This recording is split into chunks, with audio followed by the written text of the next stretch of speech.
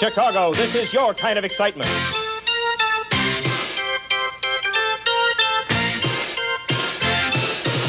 The Chicago Sting, indoors in the Major Indoor Soccer League. 24 home games at Chicago Stadium. Be there for the nonstop action of America's fastest-growing sport. Call 558-KICK to reserve your tickets. Indoor soccer, the Chicago Sting, your kind of excitement. The hottest team in Chicago battles Kansas City Sunday afternoon on Ovaltine MISL Mug Day. Welcome to Good Seats Still Available, a curious little podcast devoted to exploring what used to be in professional sports. Here's your host, Tim Hanlon. Greetings, gang. How are you? My name's Tim Hanlon, and this is Good Seats Still Available. It's the curious little podcast that's devoted to what used to be in professional sports. Thanks for coming by. If you're here for the first time, pull up a chair and give a listen. I think you'll enjoy some of our little meanderings through the world of forgotten sports, teams, and leagues. And if you're a repeat customer, we thank you so much, too. You can pull up a chair, maybe a more plush one because you've been here before. You know how things work around here. These are conversations. These are interesting interviews and discussions with people, both directly and indirectly involved with teams and leagues and sports and things that, for whatever reason, don't exist anymore, but have dotted the landscape of U.S. professional sports over the years, over the decades, some cases over the centuries. And it's a curious little exploration that we do. As we've talked about many times before, I'm not sure quite why I do this, but it's endlessly fascinating. And at least to me it is. And each week it seems that there are dozens and dozens more of you out there who share sort of this curiosity as well. And I think this episode almost encapsulates kind of sort of the zeitgeist behind all of our little adventurous conversations. And our guest is a guy by the name of Doug Verb. And he is probably the sort of quintessential example of the type of person professionally that is so crucial in any professional sports endeavor, perhaps more so now, even more so than it was years and years ago when Doug was sort of at the apex of his promotional career in the sports world, where the art of breaking through public relations and PR, or the same thing, frankly, promotions. How do you stand out in a sea of entertainment choices? And again, today it's probably even more difficult than it was maybe back in the in decades prior, but it's still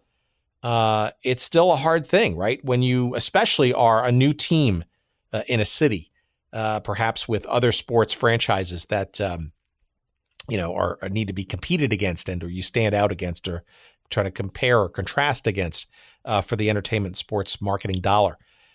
Maybe you're part of a new league, right? Which is sort of a double whammy, right? Because you're a new team and a new league and you got to sort of sell both somewhat simultaneously.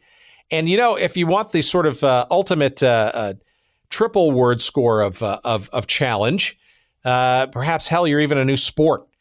And Doug, is an amazing, an interesting character, as we'll talk about, because in many respects, he was part of sort of that tripartite challenge, if you will, or Rubik's Cube, in a couple of different environments around that. That is a new team, a new league, and sometimes even a new sport. And we're going to talk about his travails, in particular with the North American Soccer League and the Philadelphia Atoms, which was, in many respects, the outdoor soccer in the 70s was still a relatively new sport. We can argue about its history in this country, but in terms of professional, it was only a few years old in the modern sense. His role very seminal in the activities, the promotional activities of the Major Indoor Soccer League. There's your new sport again, right? Indoor soccer, people understood soccer, but the indoor variety, it's a whole new thing. We get into his promotional efforts with the Chicago Sting. We get to some very interesting conversations there.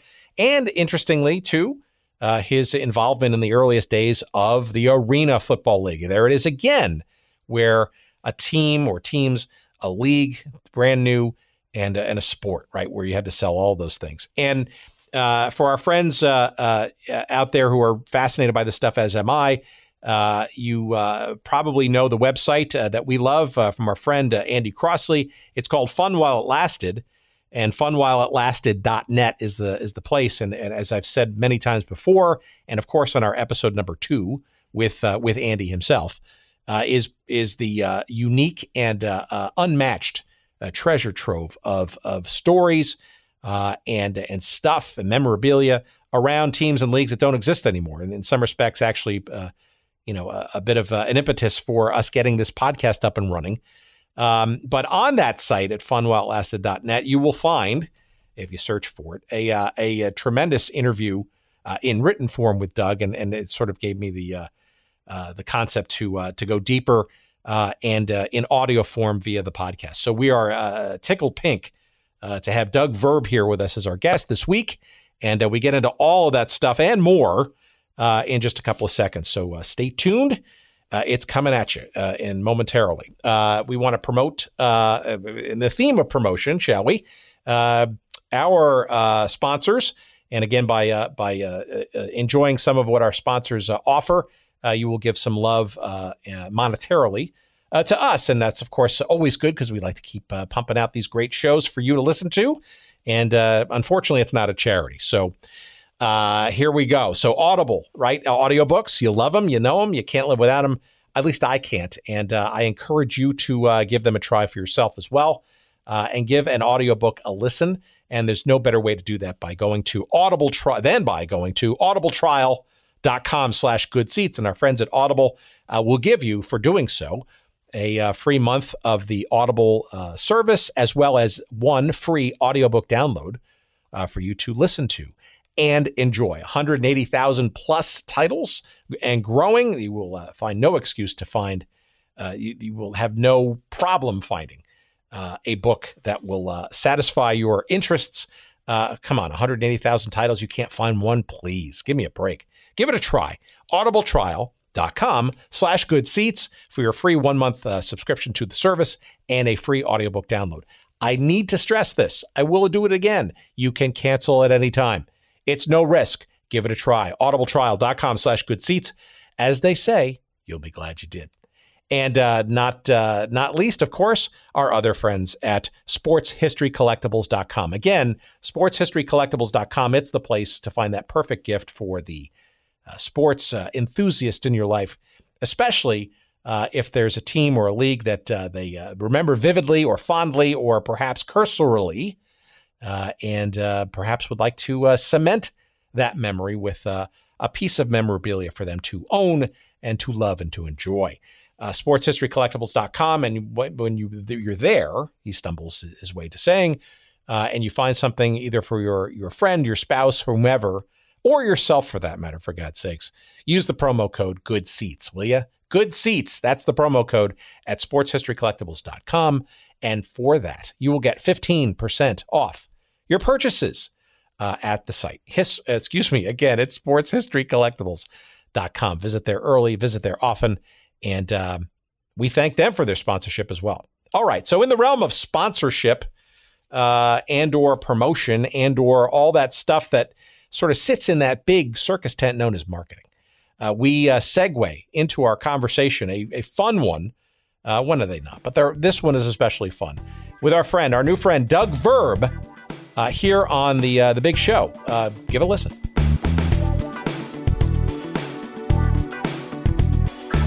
Maybe the best thing to do for our audience is to kind of give us a little bit of your background prior to us getting into the weeds of some of the hijinks and hilarity of your sports promotion career, in particular with professional sports.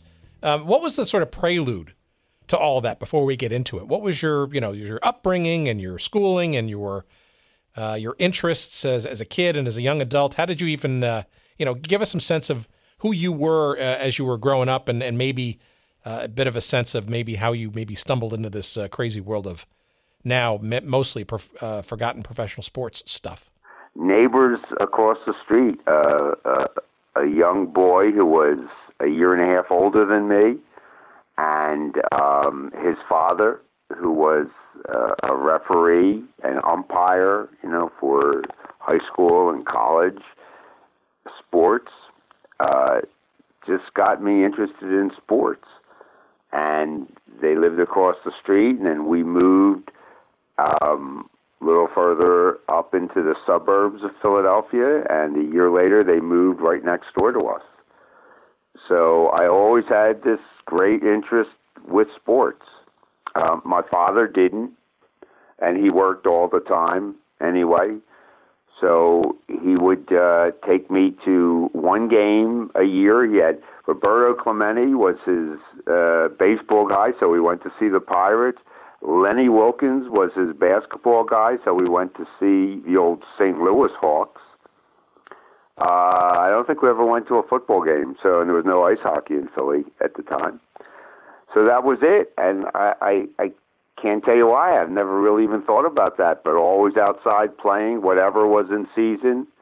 I was a tall string bean, so I went a little more towards basketball, shoveled the driveway of a neighbor to play basketball in the winter, and it was always sports. I can clearly remember my friend Jeff showing me that the third section of the evening bulletin, long dead evening bulletin, the third section every day was sports.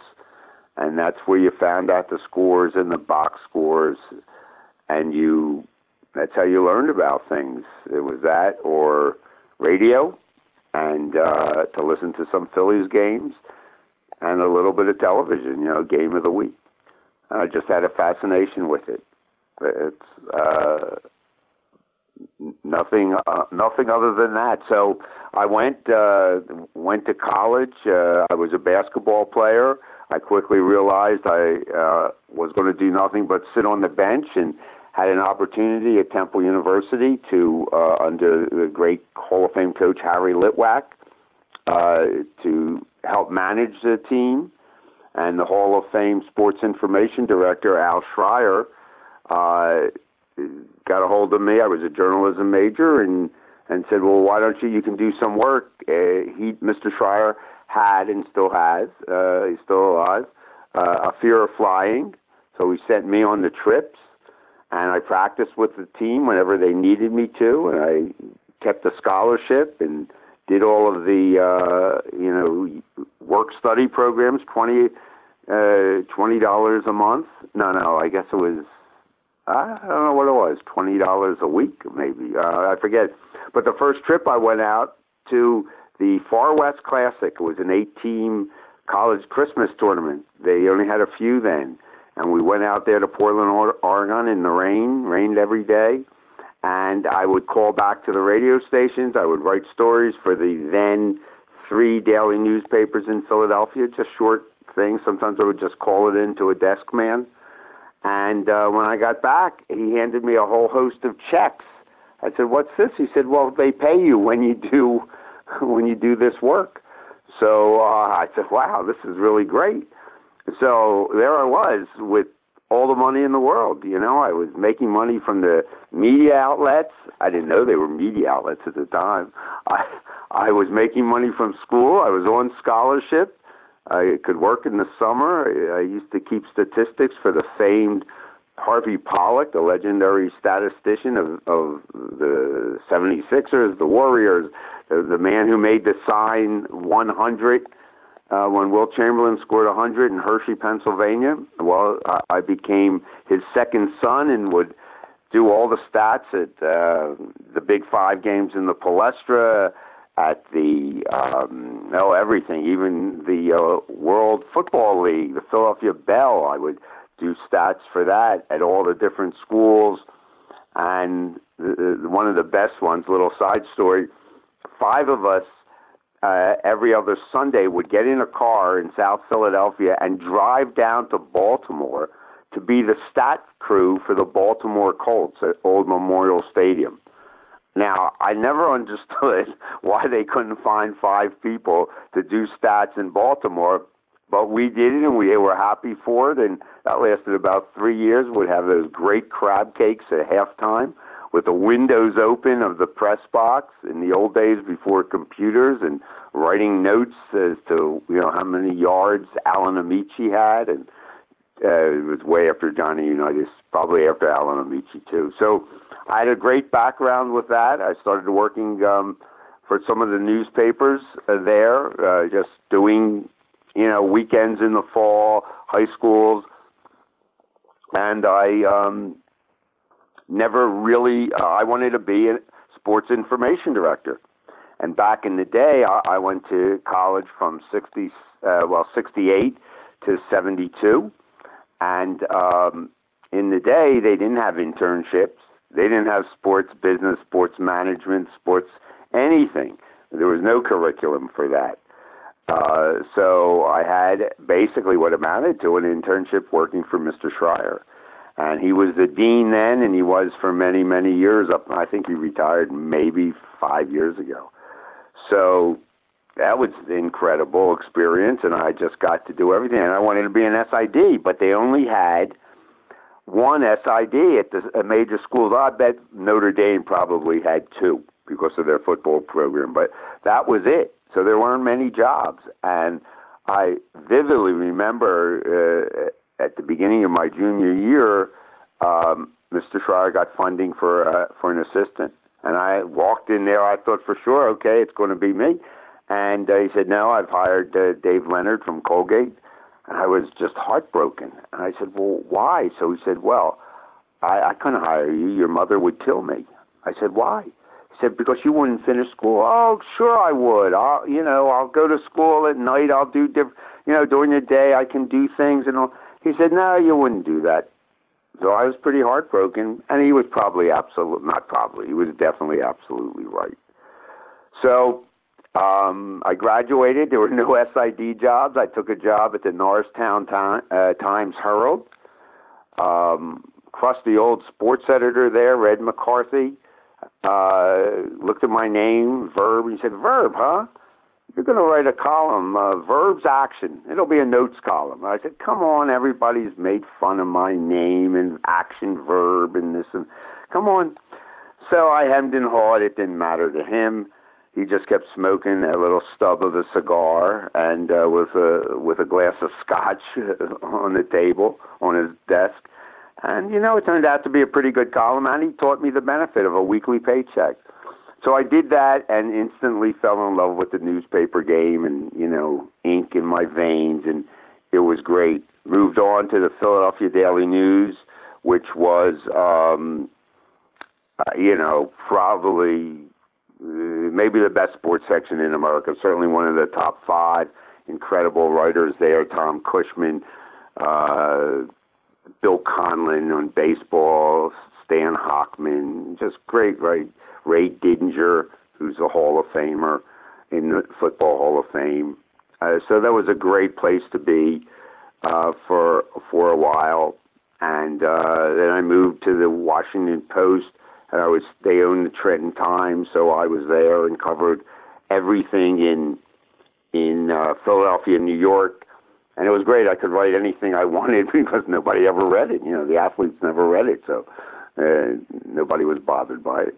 But I covered a lot of soccer. It was 1976, 77, and the Cosmos were the big thing. It was an absolute circus with all the big stars. Warner Brothers owned them, Pele, Canaglia, Beckenbauer, Carlos Alberto. So I got to know a little bit about soccer. Trenton was a huge soccer area. Trenton and St. Louis at the time were the two major places, maybe some places in Rhode Island with the Portuguese. And I was covering a lot of it.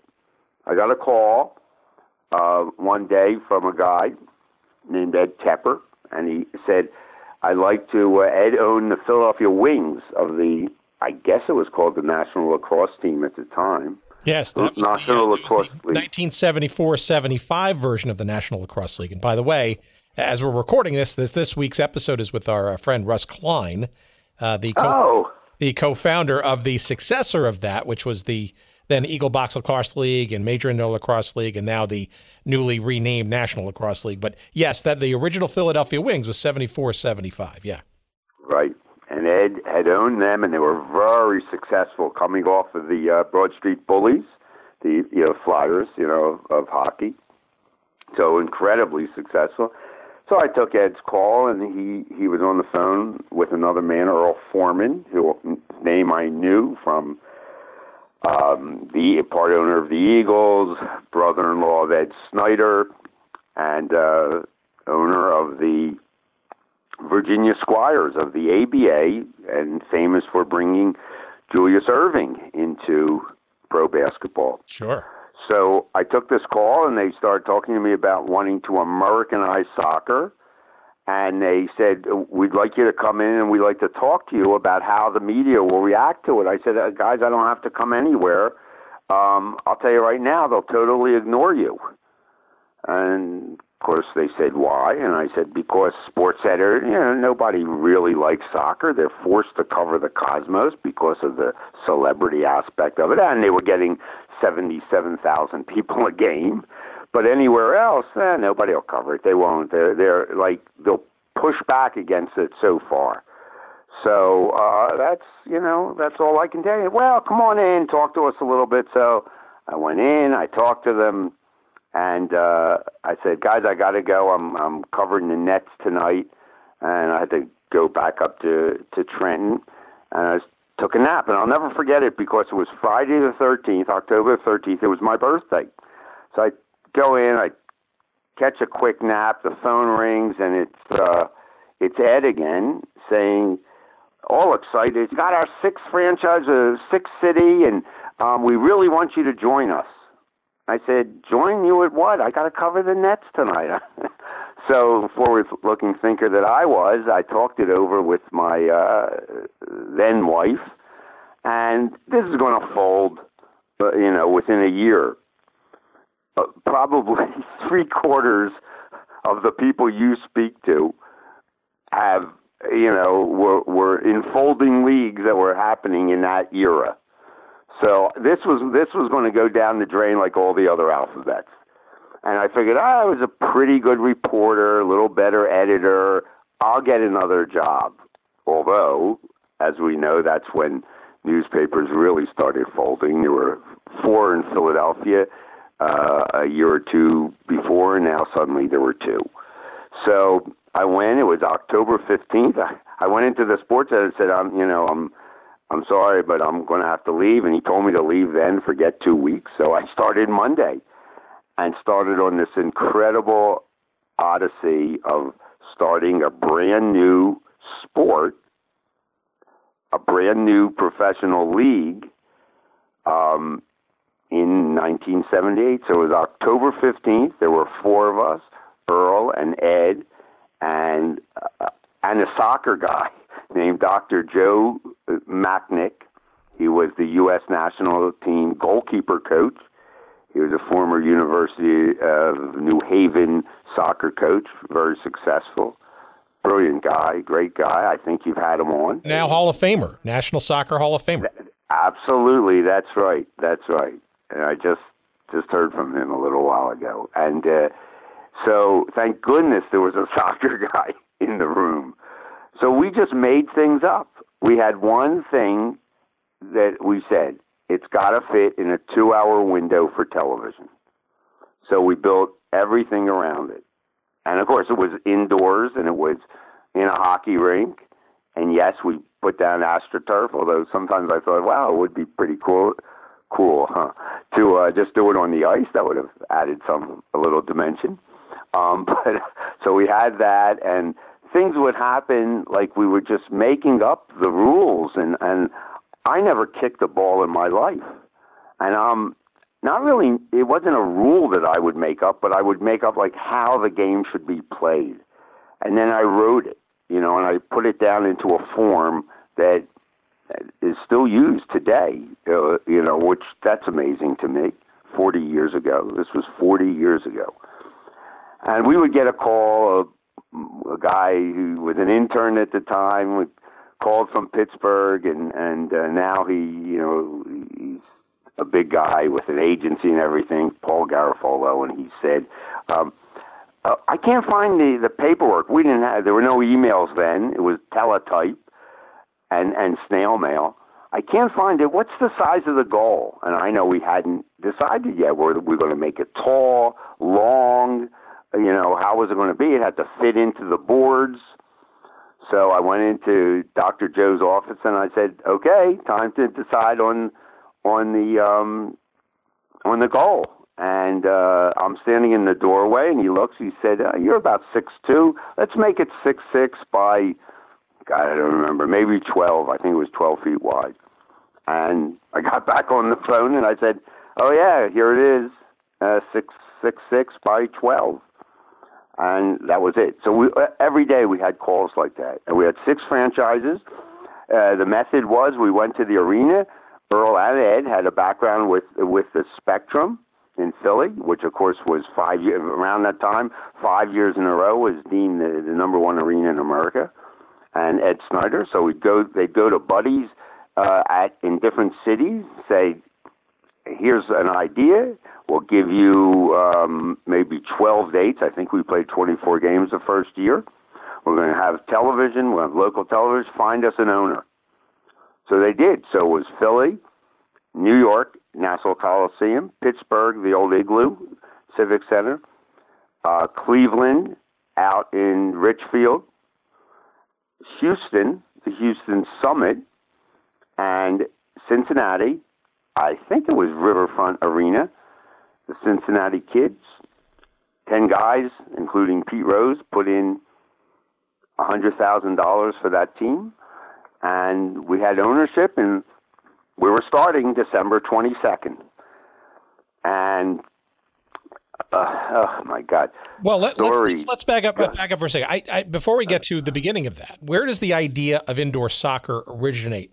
Where does it come from? Because I think some of your work prior to that was a bit of an unwitting stepping stone to that, right? With the Philadelphia Atoms of the old NASL. Philadelphia Atoms. Oh, Tim, I've been trying to forget that for 40-some years. Well, we can't forget that, not here on the show. I know. You won't let me. And that was an incredible thing, too. I did get into it before. I guess I was between jobs. I must have been before the Inquirer. Oh, I don't even remember. But I do remember it was 1976, the bicentennial year, a huge event in Philadelphia, multi-millions of dollars spent on infrastructure. I lived at the time 2 blocks from the Liberty Bell and Convention Hall. That whole area is going to be a big event. And 2 years earlier, in 74, the Philadelphia Atoms were born, the NASL, the old NASL, and they won the league championship in their first year. I'm now in Las Vegas, where the Golden Knights, the Vegas Golden Knights, have won their division, and they've set all kinds of first-year records, and they're the best, rookie franchise ever. But I know that the Philadelphia Atoms won that first year. The second year, they didn't do as well, and the construction guy who owned them folded them. The NASL found a group of 5 professional teams in Guadalajara, Mexico. There are 5 Division I teams. Guadalajara, very, very similar to Philadelphia in size and education and hospitals and medicine and things like that, history.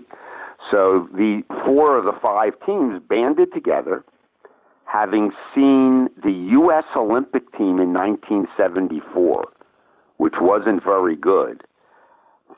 So banded together, said, we'll put our players together, we'll go up there, and we'll win the professional league in America. That was their idea in 1976. So Ed Tepper, that's how I met Ed 2 years before, he called me and said,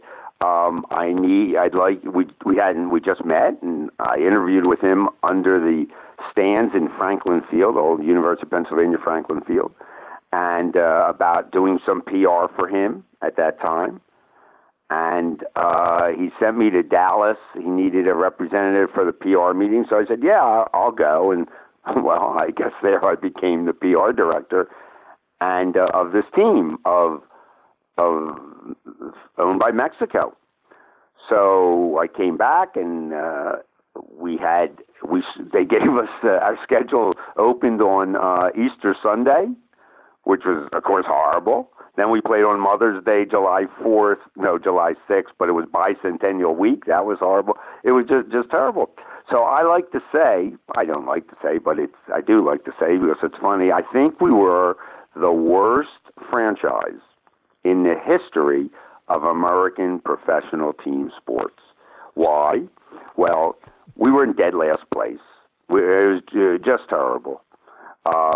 Although we did beat the Cosmos in New York in front of a big crowd, and Pele called it the most exciting game he ever played because we scored a goal to tie it with 2 minutes left and scored a goal to win it in sudden death overtime a minute into overtime, and at that time nobody else ever played sudden death overtime. So Pele said, "This is the most exciting game I've ever played." And we had one big crowd, and it's when it is when Pele came back to Philadelphia to play that game. We lost that one.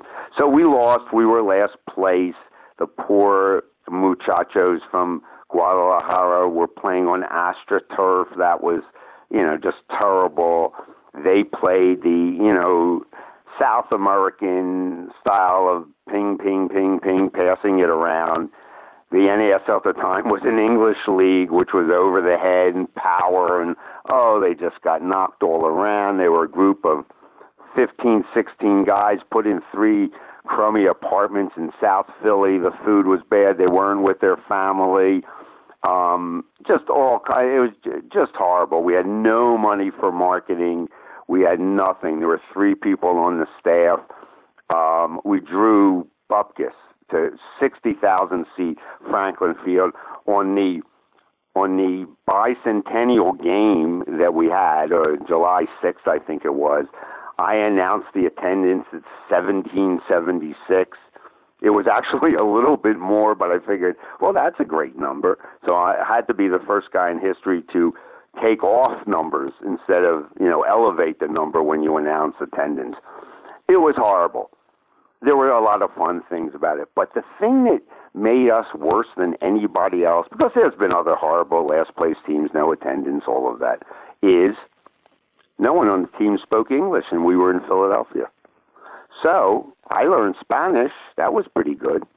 And they dissolved at the end of the year. The poor guys went back. Only one player ever played professional soccer again in Mexico. They went back in disgrace.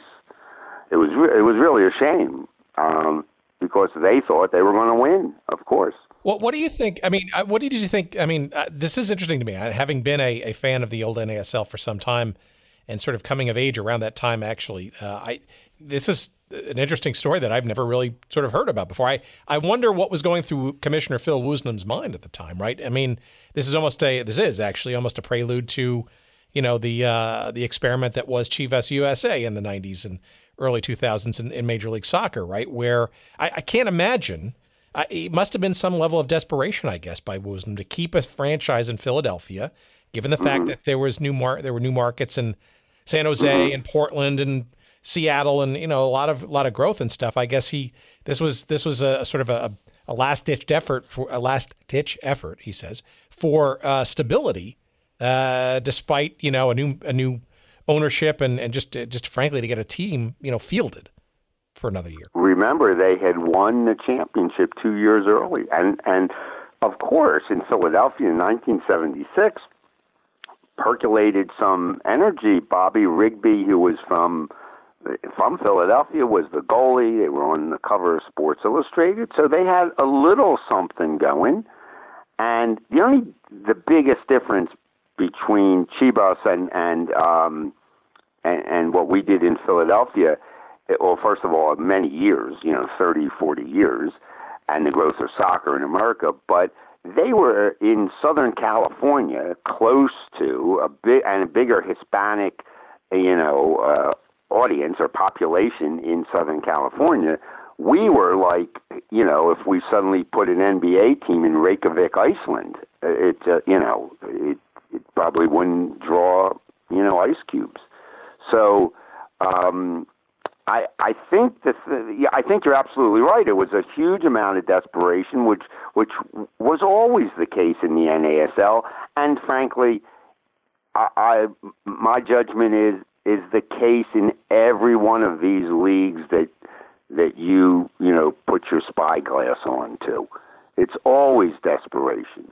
In Missile, when the season was over, I know personally we'd go through like a little mini depression.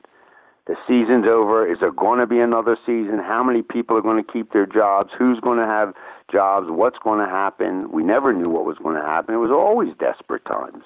So yeah, that was the same thing. So you went back to sports writing then, I guess, and I did 76. First of all, I did say to Ed after the second week, Ed, why are we doing this? So he said to learn about soccer and about soccer people. He never mentioned the indoor soccer.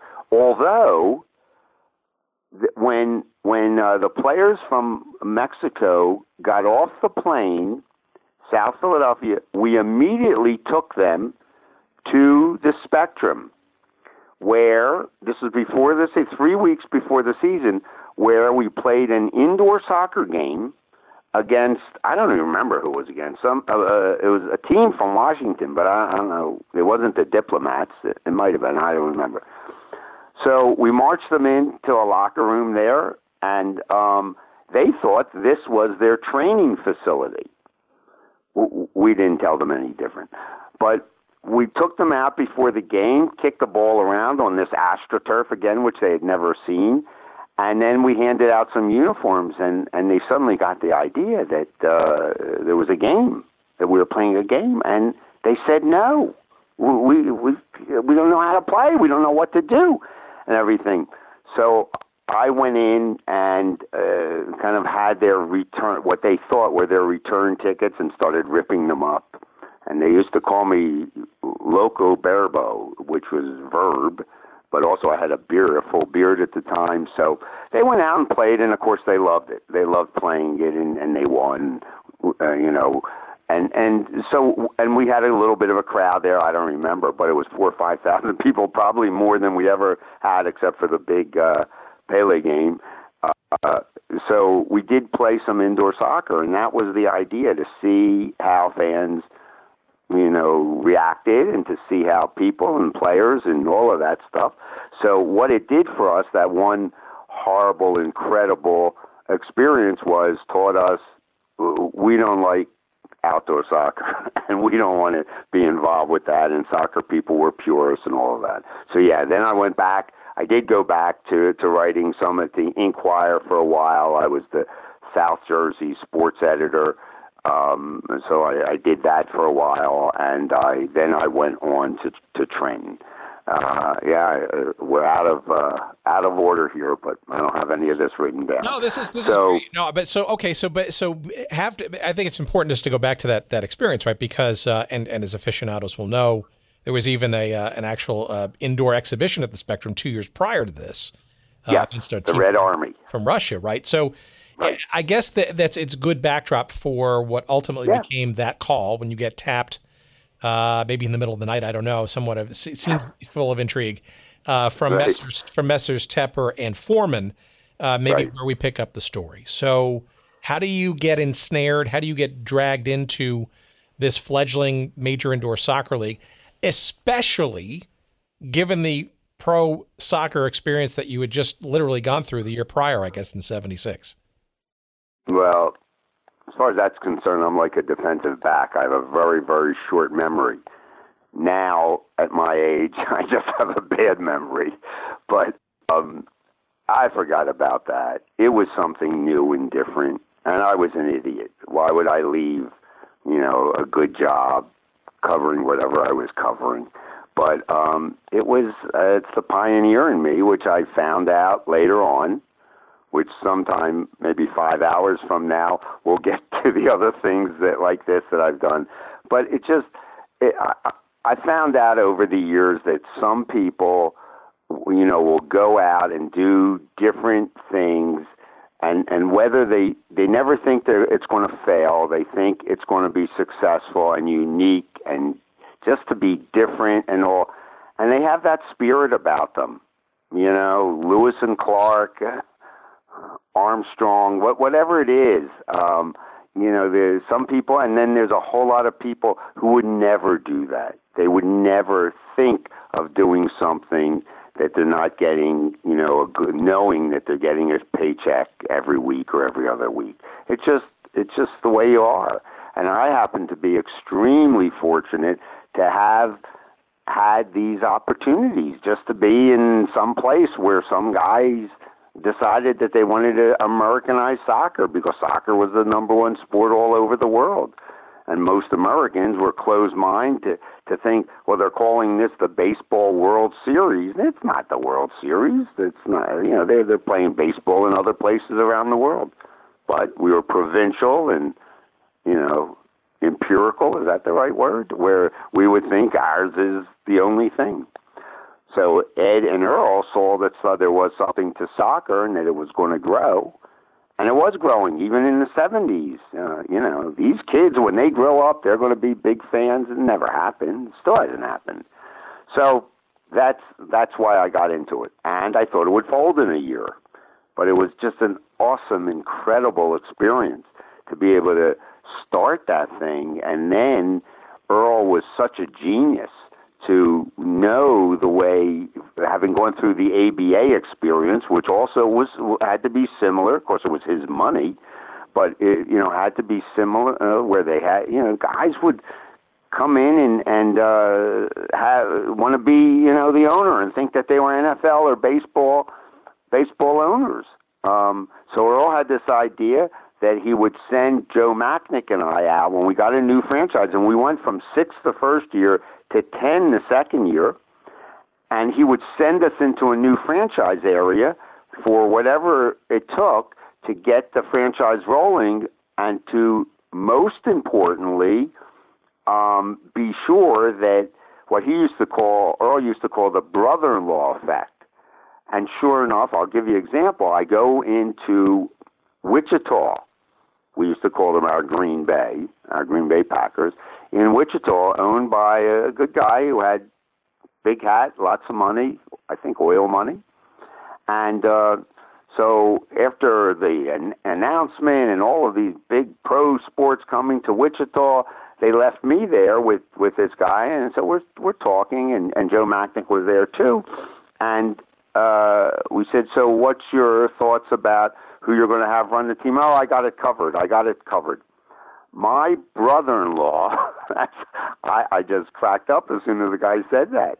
And Joe kicks me under the table. And Joe was a player, so when he kicked me, it hurt. And the guy said, my brother-in-law has been involved in soccer here for quite a few years. He's going to be our general manager. So I said, well, how was he involved? Oh, he was with the youth teams, and he coached his sons and daughters. So immediately I thought, what would Earl say? And Earl would say, that's wonderful, and he'll be, I'm sure, a great season ticket holder for you. But we have professionals here. Joe, would you give him, I think his name was Becker, will you give Mr. Becker the list of professional coaches who can serve as coach and general manager? And that's the way, the very first one we did, and I'm thinking, and Joe and I look at each other and say, oh, Earl, he was such a genius. And Earl's off, we were in Bala Cynwyd, Pennsylvania. And Tim, I may have tried this on for you, but quick little trivia question aside to break up all this monotony. What two professional leagues had their headquarters in Bala Cynwyd, Balacynwyd, pronounced Cynwyd, a Welsh word, had their headquarters in Bala Cynwyd, Pennsylvania? Which two? Well, I know one of them is the Major Indoor Soccer League. Okay, got that one. What a guess. But you got me on the second one. Wow. Well, I will give you a hint and say this will not be, I don't think, you'll never have someone from this league on your podcast. In other words, because you only deal in the dearly departed. So it was the NFL. Bert Bell, and I say that thinking, well, 30 years from now he might. Bert Bell, who owned the Eagles and was the first commissioner and headed up the league, he had an office in Bala Cynwyd, which is right on the city line of Philadelphia, right by Villanova, V for Villanova. Good for them. Hate him as a Temple guy, but good for them. So we were in Bala Cynwyd. But Earl's office was like outside of Washington. So speakerphones were just, a new thing then. So Earl would yell and scream at all of us. He was like a maniacal genius. He was on that fine line between everything. And we always had to be by the phone. So that's what I did. So you can imagine I went into places. Then I was fortunate to go. I did St. Louis, but that was a short one because Ben Kerner, who brought the St. Louis Hawks to St. Louis, he was the owner. And he was older and all crusty old guy. But so he knew he had a pretty good idea. And St. Louis was, another big, huge soccer area. So that was pretty good. And Stan Musial was one of the owners. And I got to spend a lot of time with him, an absolute saint of a man. And wherever he walked in St. Louis, people got up and, applauded him. It was really something. So there wasn't a whole lot I had to do there. I spent 2-3 days there. As a little aside, one of the days there, I got a phone call from Terry Lewicki, who was the kind of co-director, I guess, in Houston, and the guy who literally built the goals, the first goals that we used, in a trial thing in Houston. He called me and said his little brother was looking for a job. He had been in insurance and did really well, was in the $1 Million Club or whatever.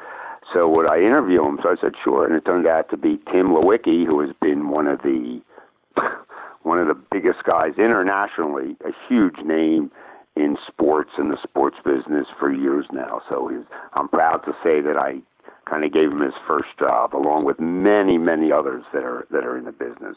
So that gave me, going from market to market to, I'm a sports writer. Was that a curveball you hit?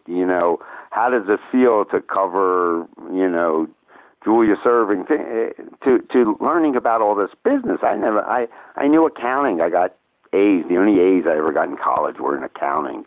I got out of business when I had to take economics. That was a foreign language. So I didn't know anything about business or the business of sports, which was really kind of in its infancy to what we know now.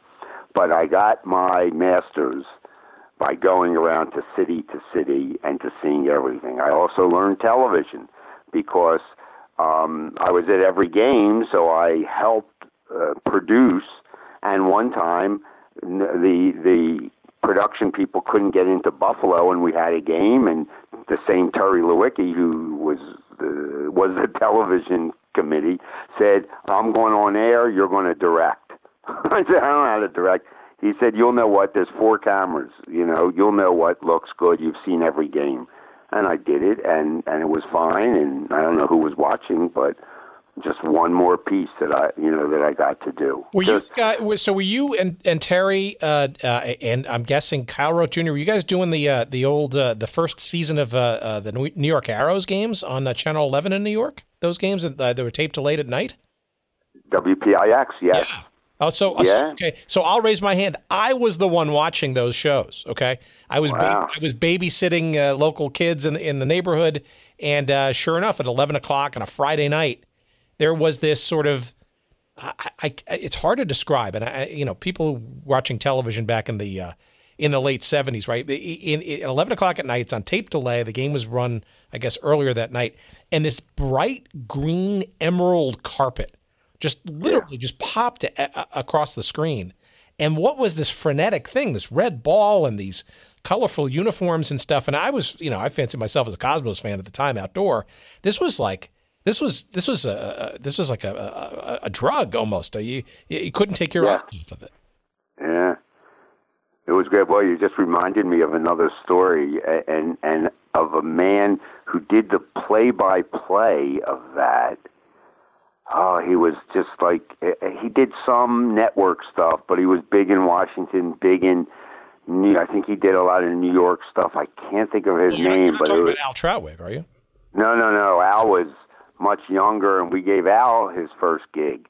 And that was USA Network when we got on there with Kay Koplowitz's second or third year. But to go back during that October to December, one day Earl, and they'd say, go down to the Spectrum, the studio in the Spectrum, but first stop at Kitty City, which was a Toys R Us in Philadelphia, and pick up every kind of ball you can, different colors.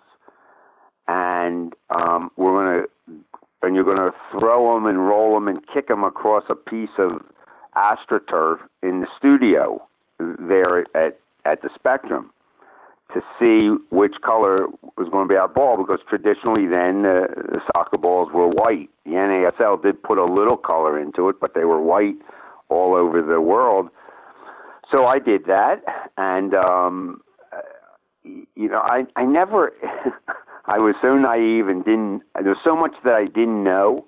I didn't know what I didn't know. I never asked, well, why am I doing that? That's silly. I just went and did it. And then, kind of figured out, oh, yeah, well, this makes sense. Now I got it on videotape, if you will. And I went back and we threw it in the old 3/4-inch machine and looked them all. And without a doubt, the best color ball was a deep pink. And we kind of decided, nah, we can't have a pink ball. Just call us sexist. Not at that time, but we didn't. So the next best one was a reddish orange ball that kind of left a trail. And we were Major Indoor Soccer League, MISL, Missile. We already had named the program magazine Missile Magazine, MISSLE. So there was a trail to this, and I piped up with, we'll call it Rocket Red. So I got to name a color. I mean, come on. Every once in a while I'll go to a Crayola box of crayons, and check, did they ever pick up that color? So that was great. I'm looking in my office at, here's another throwback, the 4-color separation. For you kids out there in the audience, whenever you wanted to make a color photograph, you had to separate the 4 primary colors.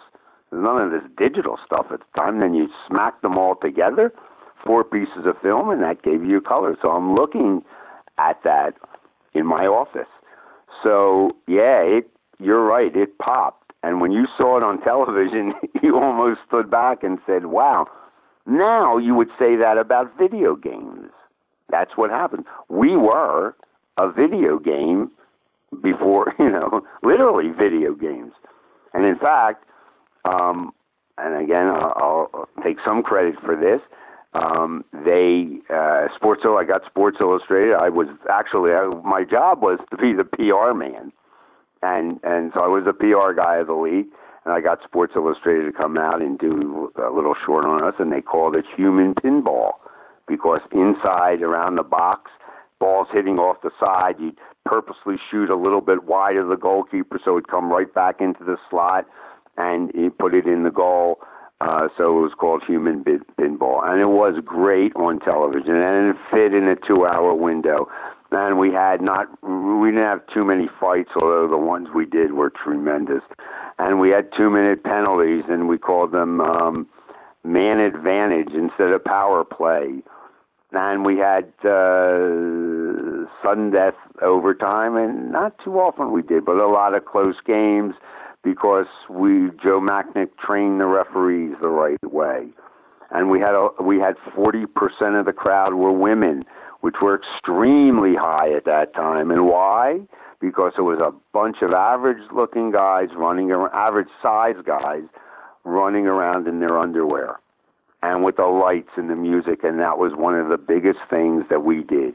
We made these introductions of players into a show. And guys like Tim Lewicki did that in St. Louis and Baltimore and every place that he went, later Kansas City. and made it bigger and bigger and bigger, and people came for the show. And the truth is, if you're in an arena, no matter how many people are there, if you turn out the lights, people are going to go ooh and ah. And then you hit music and spotlights and tracer lights and all kinds of smoke and all kinds of things that we threw out there that the rest of the sports world said, you're making a travesty of this.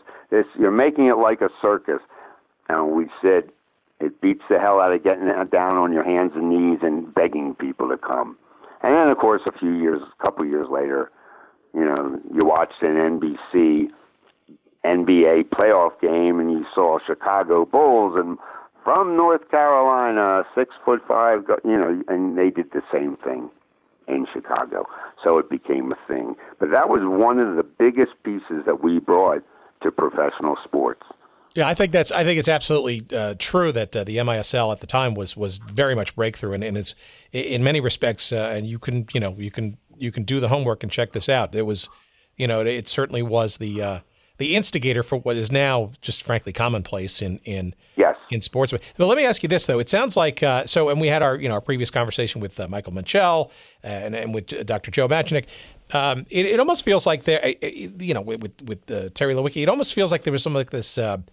This unspoken advanced crowd. It almost feels like you guys were an advanced team, if you will, sort of being sent or deployed to markets either current and wobbly or potential and needing assistance, so to speak. It almost feels like it was like the family sort of going out to the franchises and sort of making sure that everything would be okay, or if not, needed to be turned around and become okay. Is that a fair assessment? It seems kind of interesting. Well, we most definitely, and what Earl had us do with a brand new franchise was a precursor to that. It was like predetermined that these franchises were going to have trouble, of course. So we would go out in advance, and we tried to help franchises. One of the things that in my time in other sports, but I was always amazed about how you go to a league meeting and you'd sit in there with all the marketing directors, all the PR directors, different meetings, and nobody would share anything. And it was like, wait, guys, the guys on the field are competing. And let's face it, they got to do well for you to do well. But you have to have the platform set up. So let's share these things. If your colleague in Pittsburgh folds, that's going to weaken you. The edict of pro sports is you're only as strong as your weakest link. And then it starts, a steamroll effect where franchises are dropping out. You don't know who's in, who's out. You don't know about ownership every year. So we did that. I don't know that we didn't actually have an advanced team, but we worked a lot together.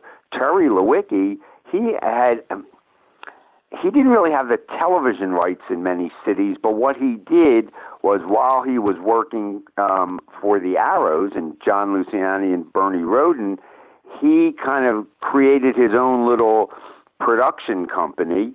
So he would go out and he would help teams with their telecast, and had the benefit of course, first of all, the experience, but then also the benefit of having footage, so he could show little highlight packages of other games from earlier in the week, and he helped teams get on in their local markets, and it was before the days that regional sports markets, RSMs, were the thing. People, the sports visions of the world were still trying to carve out a niche. People paying for their television program, come on, that'll never work. And, that was just starting to happen. It was still the PIX and the UHF stations, WPHL in Philadelphia, that would carry sports, and you had somewhat of a chance. And Terry would go in and would help the local ownership sell it in and then produce it for them. So in that way I continued to travel all over the place, and the league continued to grow, maybe too fast, maybe not, but we, owners right away find out that they're not going to make money. It's how much money can they lose. This isn't the NFL. Not that the NFL, well, the NFL was making money then, but the other leagues really weren't. So, and we, encroached on a number of cities, their hockey and their NBA teams. We were, just as big in some of them. We were outdrawing some of them. And there were tough times for the NBA and the NHL at the time. So we made a bit of an impact.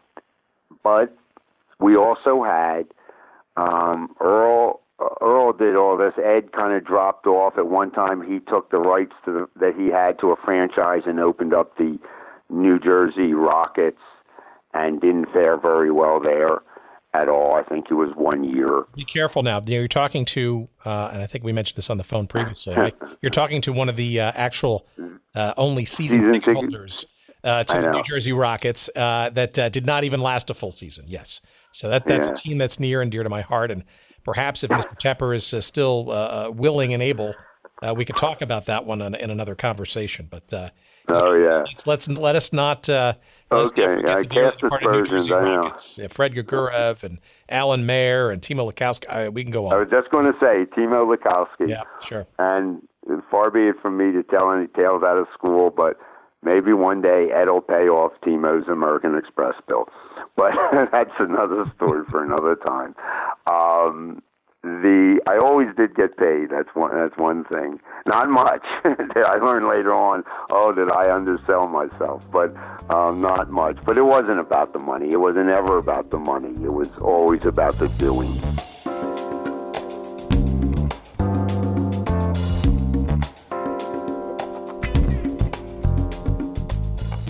All right, just when it was getting interesting, let's bring this to a grinding halt, shall we?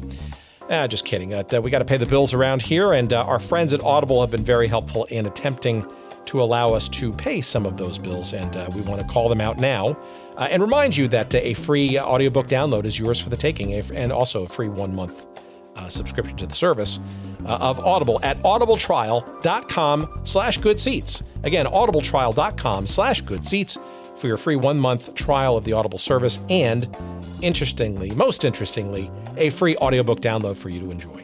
180,000 titles and growing every day to choose from, and there's absolutely no excuse to not find at least one title amongst that cavernous selection available to you that you won't find to be enjoyable and good for the soul, including a couple of books that might be interesting to our audience. And yes, some new ones, frankly, that I'm finally listening to. One that I'm listening to right now is by Carson Cunningham. It's narrated by Paul Bamer, and it's called Underbelly Hoops, Adventures in the CBA, a.k.a. the Crazy Basketball Association, which is really, of course, about the Continental Basketball Association, which for many years was sort of this ragtag minor league of the NBA. And it's a book I'm about 2 chapters into right now, and hopefully maybe a guest will get for a future episode. Also, in my queue, next up, is another guest that I'd like to get, and her book that she wrote is also narrated by her. Her name is Jeanie Buss, and of course, Jeanie is the daughter of Jerry Buss, of course, the wildly successful founder of the Los Angeles Lakers and the LA Forum, and Jeanie is clearly today the brains behind the Los Angeles Lakers today.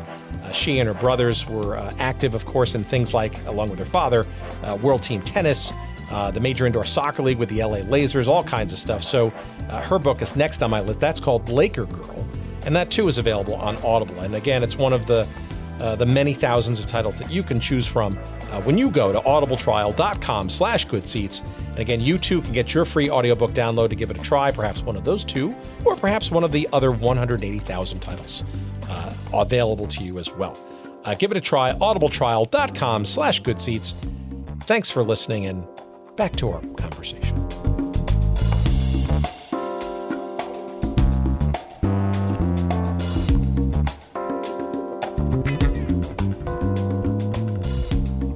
Let me ask you. I got 2 quick questions that I think that are related here on this front of the MSL. So number one is, when did you kind of know that you had kind of struck a chord or a nerve with a certain type of sports fan? Because Obviously, outdoor soccer in a number of markets, New York especially, but Tampa Bay and Seattle and San Jose. I mean, was and here you had this sort of indoor version of the sport, right? But obviously, after a few years, the roles were reversed, right? And indoor was really. So I'm curious as to when, like, at what point did you kind of know that you were really sort of onto some kind of ascendant sort of version of the sport? And then second, maybe related. And this is sort of related actually to some of our previous conversations in other sports and other leagues and teams. Why did Foreman and Tepper not perhaps think about this as a single entity versus a franchised kind of model in the beginning days where they could exert more control? Or was that never sort of the business model in their mind? Because we've heard time and time again from various people, if they could ever do these sort of new leagues over again, to start sort of with a central control and then sort of work their way into franchising. Two questions. Sure. Go ahead. Well, you're making me laugh because I love, like, the rare times that I listen to talk radio and a caller calls in. So I've got two questions, and they never get two answers. They only, get one answer, and usually it's the second question. I'll remind you of the second one then. Okay, go ahead. Thank you. No, it's the first one you got to remind me of. So there were a couple of different times that I thought we've really got something here. Well, the very first week, Earl and I are flying from game. We had 6 different dates for our openers. And the third one, we did all right in Cincinnati, all right in Pittsburgh. I think that was the order. And the third one was Philadelphia, and we're hearing that they're selling tons of tickets. And we literally fly over, the Spectrum in the South Philly complex, and the airport's pretty close. We're flying over, and this might not be true at all, but I swear that I looked down and I saw like a line around the Spectrum for tickets. And it turned out that we sold it out. And in, my hometown, in Philly, that happening, it was like, oh my God, this is just amazing. And they they didn't do much of a show really, but they had a great mascot. Socceroo was a great mascot, so he was really good, so they didn't have to do as much of a show. They didn't. So that was one time. When we went from 6 to 10 teams, and one of them was St. Louis, and they hit it really big. They did really, really well there. And with a unique, still to this day, I don't think ever matched. They were literally a hometown team. 10 of the 6, we had 16 players on the roster. 4 of them could be foreign. Let's say 12 of them had to be American. So the 12 in St. Louis were all from St. Louis. Incredible. So you go to the old Checker Dome, and you'd see a whole section, and that was Sam Bick and Steve Petcher and Ty Kehoe. And then the 4 foreign guys were like just really good guys, good solid guys. Slobo Ilievsky, who's the goalkeeper. Carl Rose was a Canadian. He was a defender. The little guy. Who was the little guy? I just had all their names in my mind. I was just about to say amazing. I remember them. Well, there were 4. One was a Scotsman, and there were 4. Tony Glavin, and 4 guys, and they were just taking in great big arms around these guys, and just welcome in, adopted, and you'd go there, and they were really hometown players. So that was the next time that I really, felt that we had something. We had USA came into it. We didn't get any money from it, but at least they were on. We were their first sports that they had, and Kay Koplovitz had the idea. She was the president of USA Network, and she had the idea of, having sports and that would help the network. So seeing the way, an upgrade in production and the people doing the games and all of that was good. We did an all-star game at the Garden. We never had a team in New York City, but we did an all-star game there, and people from CBS, Bob Wussler, the president of CBS, was there and really loved it, and he got involved in it. So there were things there were more pluses than minuses, and you saw the minuses, you learned from them, but, you carried on. And then, of course, the question was about the comparison with the outdoor soccer. And, you know, we were in, first we were in a fight with USFA, United States Soccer Federation, because, you know, they didn't want us around. I don't think they feared us at all, but they just didn't want us around. They were losing control. We would have joined them, but they didn't want us around and made us tough for our referees. We wanted to get quality referees, and they ostracized the referees. And they were full-time referees for us. I mean, it was only 4 months of the year, but they were still full-time. So they ostracized those guys who, you know, were their top referees and would have worked a World Cup game somewhere in the world, and later on they let them back in. So that and the NASL, and they had their own league, and when we had our first couple of years, they came back and tried it. So then the next time I saw it, I was actually in the NASL. I went to Chicago after 5 years in the league office. I wanted to put into play what I learned, and I'd only go to a major market. And Chicago at the time was our biggest market in indoor soccer, our biggest market where people knew them. I mean, people didn't know the Arrows in New York or the Lasers in L.A. But in Chicago, because they won the outdoor championship in 81, the first championship in 17 years there, they knew them. They knew who the Sting were. So I went there. Earl Foreman made a trade with Lee Stern, who was a commodities trader, and they traded the president of his name escapes me now to become the deputy commissioner of the MISL, and I went out there to become the president of the team. Oh, wait a minute. So you actually executed a trade of front office folk between leagues that were kind of at each other's throats, especially in the indoor. Well, no, but the trade was made. Oh yeah, you know, you're right, because at that point we played the NASL. No, the Sting were already in the MISL and the NASL. So yeah, Charlie Avranian was his name. He went there as deputy commissioner. But let's not get carried away. There was no paperwork or anything like that. You know, they just, you know, it was our little joke because Lee was a commodities broker. So I always used to say that Charlie was nothing but a, you know, bag of beans or something like that, some ham hocks. I don't know. Before we get to the Sting, though, which obviously is its own chapter, but I want to tell you the difference is that when they folded, we in Chicago were very good outdoor and very exciting outdoor, but no one came to see us because they had already had a taste of indoor soccer.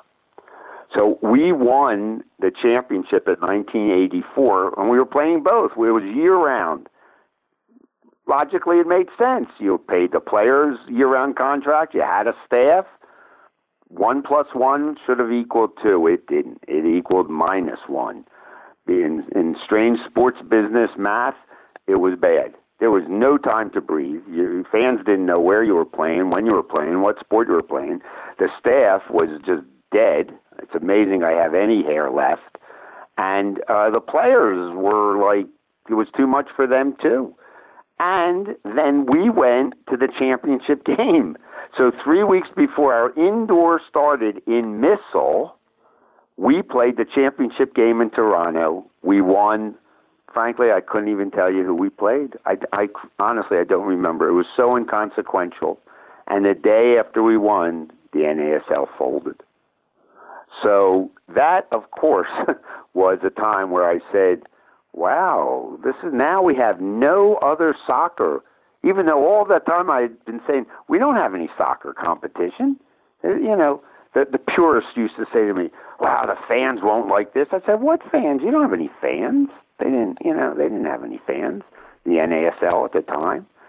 So that was a big time, too, when I saw things happening that could really, you know, continue. But on the other side, I also saw lots of franchises dying, teams moving, a couple guys, Dr. David Schoenstatt, I think at one point owned 3 franchises, never good. And they were good ones, too. Baltimore, Kansas City, they were the best franchises because the Lewickis were running them. So there were pluses and minuses, and eventually the minuses win out. And Earl would be tough about not just letting anybody into the league. You write a deposit check and you're in the league because we need another team. That didn't happen. We had good people, but good people run out of money, run out of interest. Owners, I learned quickly, they're the worst thing about pro sports. They're successful businessmen with big egos, and when they get into pro sports, whether it's a toy or not, they have unrealistic expectations, and their business acumen and their morals go flying out the windows. They forget all about those things and do stupid things and all that. If you run a franchise, and it's still true today, but back then for sure, you run a franchise, your number one job is managing ownership's expectations. And that can be just impossible sometimes. So they were some of the touchstones. I'm sure I've forgotten many of them. And in every different market, there were different things happening that were good and bad and all. But they had to all grow. You've got to grow at the same time. It's so hard to do. And you're in your own little bubble. It really doesn't matter what anybody else is doing. The economy matters, of course, but it doesn't matter what the other teams are doing in a market because they're all there. They were there when you got there. I'm talking about the major teams. They're there when you leave. So you just have to do your own thing and keep carving out your own niche and keep pounding on doors and finding the ones you want. It helped, as I mentioned, about 40% women. That was a big help. You can grow a fan base, with that. They don't have to play. You went for youth soccer. Yeah, that was important. You played, youth soccer games on the carpet for 5 hours before you played your game to get people in there. Yeah, you did all that. Played in major arenas all over the place. They were expensive. They helped us out. They gave us breaks on different things. When I got to Chicago Stadium, the deal that I had there was just unbelievable because they wanted us to succeed. They wanted us to turn on the lights. Well, so that was that. Yeah, it's interesting. What was the second question? Well, I was going to get to the whole franchise versus single entity thing, but let me sort of roll with you on this one. So, I mean, it does seem, though, that, in the early 80s, right, this is really the momentum around outdoor soccer really started to leave the building, so to speak, and indoor really became the thing for soccer, and to the point where, and you mentioned the collapse of the NASL, we'll get to that in a minute, but that the only game in town circa 1985 post NASL dying was the indoor game, and in some respects, right? So you look back in time and go, well, those were dark days, quote unquote, for soccer. Well, hell no, actually, it was arguably you had captured lightning in a bottle. The sport of soccer played in a more perhaps Americanized and exciting style. I think there are some real nostalgists out there that look at the rumblings of futsal and whatever the major arena soccer league, which is hardly major if you look at some of the facilities they play in today. But there was quality sport in the MISL at that time, and it was for a period of time the only soccer game professionally, literally in town. To me, it almost seems like you'd almost created a monster, so to speak. In what, at least on some levels, was a very successful product in a lot of markets. Well, that's true. Unfortunately, it wasn't a monster. It was a death by many cuts. It wasn't a monster. And actually, I would turn around what you said. The NASL, outdoor soccer, professional soccer, as we knew it, died in the early 80s, and we were the ones who had momentum that was a little more positive. So yeah, but you're absolutely right, and in fact, to that end, something that I shared with you on the phone that I'm strongly considering, and I have the feeling I made some commitments today that we are going to do a 40th anniversary of the start of Missile this December here in Las Vegas and have a reunion. And I've started speaking to some people who are documentarians who are hooked by the very idea of the only soccer in America in the mid-'80s. And that's what we were. And it really was a different, a different form of it, very much so. Yeah, that's what was going on then. And again, remember, I wasn't a soccer guy. So to me, it was something different than soccer. It was exciting. Listen, I did how many? It seemed like 18 years. So I guess total I did 3 years of outdoor soccer. And of course, I respected what the game and what was played, and I learned how great, like a great pitcher's duel, how great a 1-0 soccer game could be, and the flow and the build-up and the different styles and the nuances. I learned them, and it was like, I love all kinds of sports, so it was all great. I don't quite understand curling, but, that was, which is huge here in Las Vegas. Believe it or not, curling is big in Las Vegas. They just had, or they're having, the national championship. They do very, very well here every year. Who knows?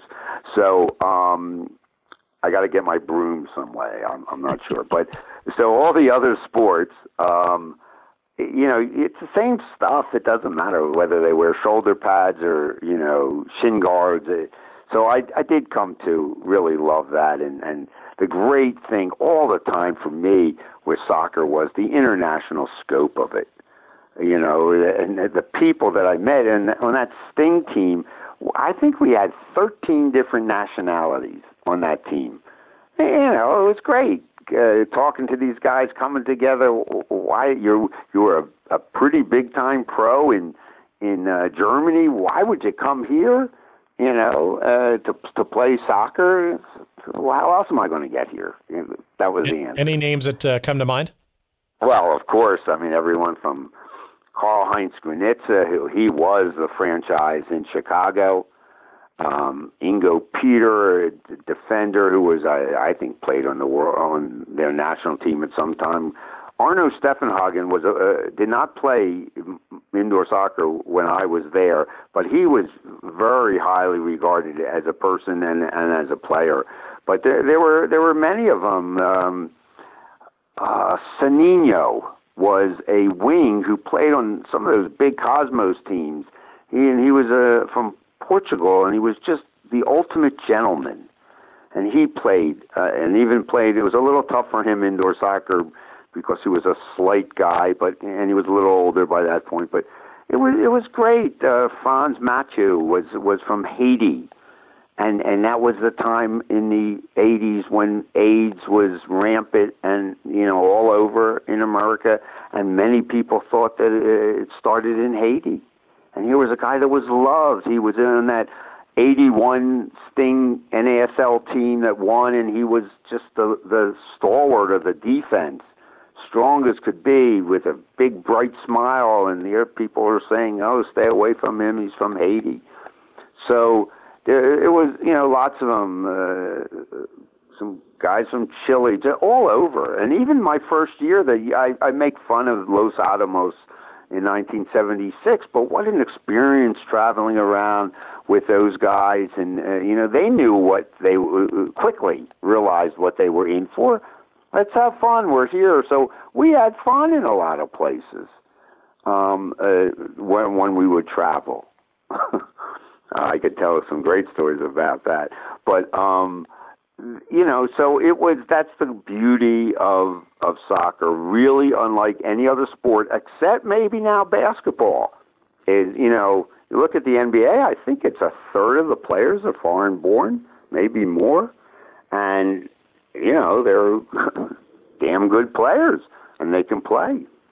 So, were there any unique challenges to marketing the Chicago Sting in the city of Chicago? I mean, was Lee Stern a help or a hindrance? You clearly had a number of different locations to play your games, especially on the outdoor side. I mean, it was almost like bingo cards in terms of like what week and what stadium you were going to be playing. And just curious as to what your experience was generally like, marketing one team in Chicago, especially one that had just won its first major championship in '81, and you had that sort of behind your in your sales. Right. And way to throw a good leading question with the Lee Stern aspect. I could start there for sure. I got there in October of '82, so they had already played the '82 season, having won the '81 season, and frankly, they sat there and waited for the phone to ring, and it didn't ring. So they had no bump from the '81 win, which was during the baseball strike. You know, if you asked right now 20,000 people, did you go to a Sting game, or better yet, did you go to the championship, which was somewhere else, I'll bet you they'd have 20,000 people say, oh yeah, I was in Toronto for that. They had a huge crowd, I want to say 47,000 at Comiskey for the one of the playoff games. So, but they didn't improve anything after that. So I got there they had considerably a bad year, a down year compared to the year before.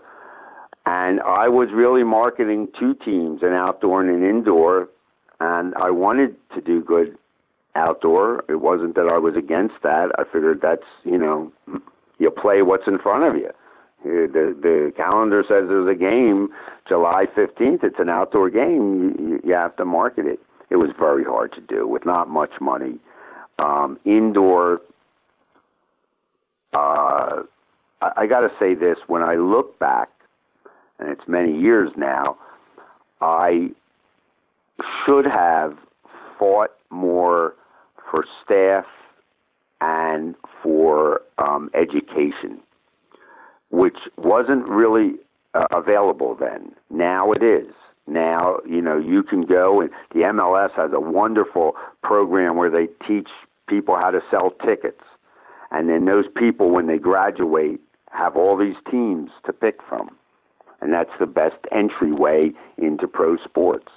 We didn't have that then, but I could have done more of that. I could have fought more for staff. I could have shown how, give me X number of dollars for staff, and it'll mean this much that we'll take in. We didn't do a lot of things that we would now, without a doubt. So it was, and that's really a regret. Lee Stern was everything that was good about soccer in Chicago and everything that was bad about soccer. He owned the Sting, I think it was just a shade under 20 years. I estimate he lost probably $25 million all by himself. He bought the first championship in 17 years. He had, early on, he had coaches and general managers stealing from him. He maybe to this day doesn't even know about, because they would play a game they would make a deal for a player in Europe, buy a player in Europe. The general manager in Europe would get a piece, and his guy would get a piece in Chicago. And so we had a lot of that. You're right. We played in Wrigley, Comiskey, and Soldier Field. We played our indoor games at the stadium. My last year or so, I started working with Rosemont Horizon to bring a couple games out there, very good arena, in the suburbs, as opposed to, on the west side, a tough west side of Chicago. Suburban soccer people maybe wouldn't come in there. So it was all over the place. The Cubs didn't want us in Wrigley. Comiskey put up with us because Lee was a part owner. And Soldier Field was a city, but it was, huge. And you couldn't get any kind of atmosphere there because of the bowl, the way the bowl was, and uncovered and everything like that. So we played in front of, you didn't even know that there were people there. And we played very, very good outdoor soccer, exciting, high-scoring games. Willie Roy, who was the coach, in indoor soccer, you have to coach some. It's not just throw your players out there, train them well, whip them into shape. There's no plays in outdoor soccer. In indoor soccer, there's nuances. There are hockey nuances, some basketball nuances. Players have to come on and off. In outdoor soccer in those days, it was an insult. If you took a player off the field sometimes, off the pitch, they would undo their shoes and walk in right into the locker room. They didn't even stay and watch the rest of the game. Indoor soccer, 2 minutes, big boy, you're off. Karl-Heinz wouldn't come off the field. He just wouldn't. And he only played one end of the field. And in indoor, you had to play both sides. Outdoor, you don't. You have to learn to go in one door and come out the other. We would get killed with that. And Willie would not learn any of it. Even after we stopped playing outdoor, and even after he knew he had the best talent in the league, maybe up there, arguably the best talent, and he would not win as much as he should win. And certainly we never won in the playoffs. And he wouldn't learn it. So, and I had nothing to do with the players at all. One player I helped on his contract, Prato Marhedic, who was one of these guys that when he touched the ball, indoor and outdoor, you got out of your seat. He was a magician. So I helped with that contract. I got him, we had a jeans company that was and Marshall Fields and the jeans company got together, put in some money for his contract to keep him in Chicago. It's the only one I ever did. And, Lee would yell and scream at the referees. He once reached over not over the glass, but the opening in the glass to grab at one of the referees. Him and Willie would bitch and moan at them. My first Missile game there, they just they think for sure that they were jobbed by the referees because they just got into Missile and all that. And I'll never forget them walking down after bitching to the media, and we had some good media coverage there. The Tribune, the Sun-Times, and the TV stations, radio stations, they covered us, which was great. They were just up in arms with the referees, and this is your first game in a new league. And I'll never forget them walking down the hall, and I said, guys, referees, they're human too. And they both turned around simultaneously and said, no, they're not. So I said, this is going to be a real issue. So Lee did a lot of bad things. He would literally call an editor. He'd be right down there at the Tribune, and sometimes mostly pulling papers off of the machine off of the printing press to see where the story was, calling up editors in the middle of the night. And one time I said to him, Lee, those guys, I'm talking to you from a former sports writer here. When you call an editor and wake him up at night, he's not too happy about you telling him that a comma's out of place or something like that. And he really looked at me and said, well, what do you mean? I said, Lee, I won't, just part of the body that you sit on. Basically I called him an ass. I said, Lee, they think you're an ass. And he was dumbfounded.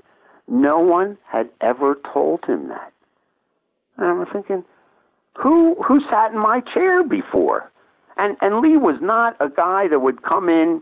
He never ranted and raved at me, and I don't think he did it any of the guys that preceded me. But no one ever told him. I mean, some guys you work for you wouldn't dare tell, but they never did. Not that stopped them, but it calmed them down a little bit with some of those things. But maybe it was too far gone by then. Well, so it was interesting. He was certainly is, and we have an invitation extended to him and Kenny, his son, has been gracious to say yes as well. And we're hopefully going to get a conversation with him. He's based in Las Vegas as well. A lot of Sting stories probably to be yet unearthed, but you got to give him an enormous amount of credit. I mean, quite the anomaly, right? In that he, began a franchise in the old North American Soccer League in the mid-'70s when, of course, nothing was assured successfully or otherwise, and was, by the late 1980s was still at it in whatever shape or form soccer was in at the time, the MISL in particular. If nothing, he was passionate, right? And I said he was everything that was good about it. Yeah. Oh, without a doubt. But it was always, when you're everything that's good and everything that's bad, it's 2 steps forward, 3 steps back. 1 step forward, 1 step back. That's the way it always was. And it didn't have to be. I'll clearly remember when I think we're already out of outdoor soccer, saying to him, Lee, let's do, I did an all-star game, NASL All-Stars against the Sting. That was great. I mean, it was absolutely great. And all the big indoors, this was indoors, we had a big crowd. We did a dinner, everything that you would do, that the big boys did. And it was tremendous. And we made some money. It was unbelievable. We made some money. The place, the old Chicago Stadium, rocking like crazy. A lot of media attention. I'm sure we did some television somehow. And so I remember going to him and said, Lee, if we just did special events, meaning all-star games or international games, Chicago, second largest Polish population in the world, German population, okay? Then we had an incredible amount of camps and clinics that our players did, but they were our camps and clinics, and we sold merchandise because we had a good logo, and we corrected the mascot. We made the mascot really something. We had a great group of dancers, the Taste of Honey, who worked. They were a marketing team, and they did the the intros and halftime shows and all kinds of, and sold tickets too. So we had all of that going for us, and I said, Lee, let's just do this. If we got rid of the games, we would really, do well. And he said, so what am I going to do? Buy another big boat? So the money mattered, but mainly from a win and lose standpoint, success, non-success, success, failure standpoint.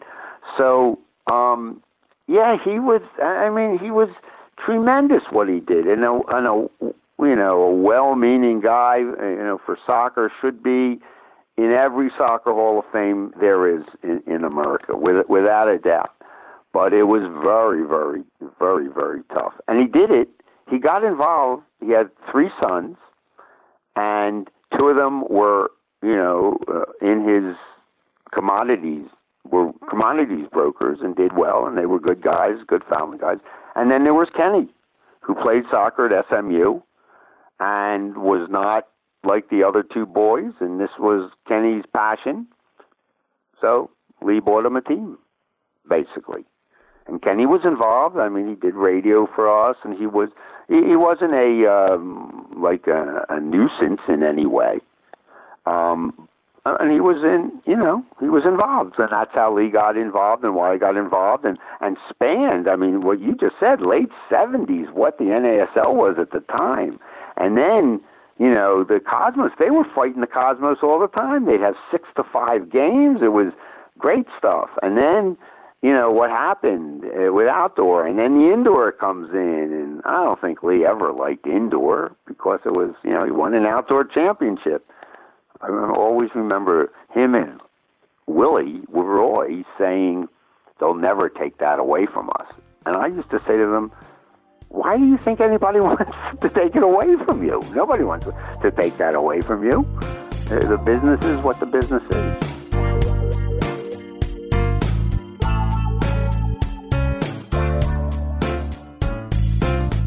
Okay, friends, sorry for the interruption. Just wanted to quickly remind you that today's episode of Good Seats Still Available is brought to you by our friends at Audible, the premier provider of digital audiobooks with over 180,000 titles to choose from in just about every genre you could think of.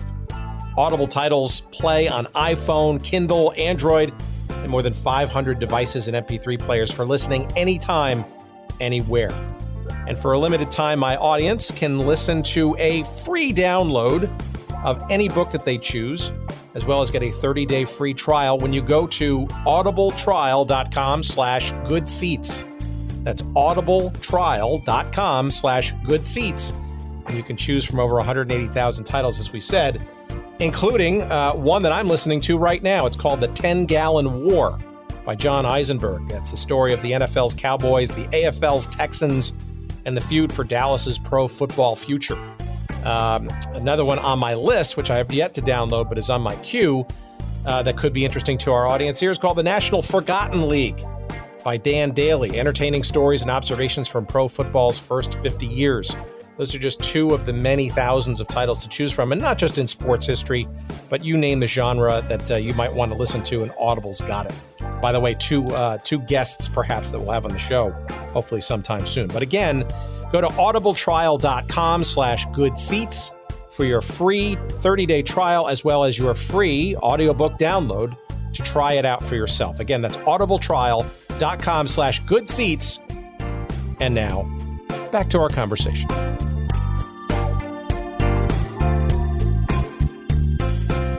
Yeah, well, let's go back to the mid-'80s then, or the mid to late 80s, right? So okay, let's talk the Chicago Sting. So give me a sense of sort of, the sort of end of times, I guess, when it came to the Sting and or your work with the Sting, right? So I'm really curious as to sort of the beginning, I guess, of the end of what was, probably at that point, the longest lasting, consistent soccer franchise in the country, right? You're in the middle of all that, in the midst of all that. Yeah. That said, right, NASL has died, not ostensibly on your watch, right?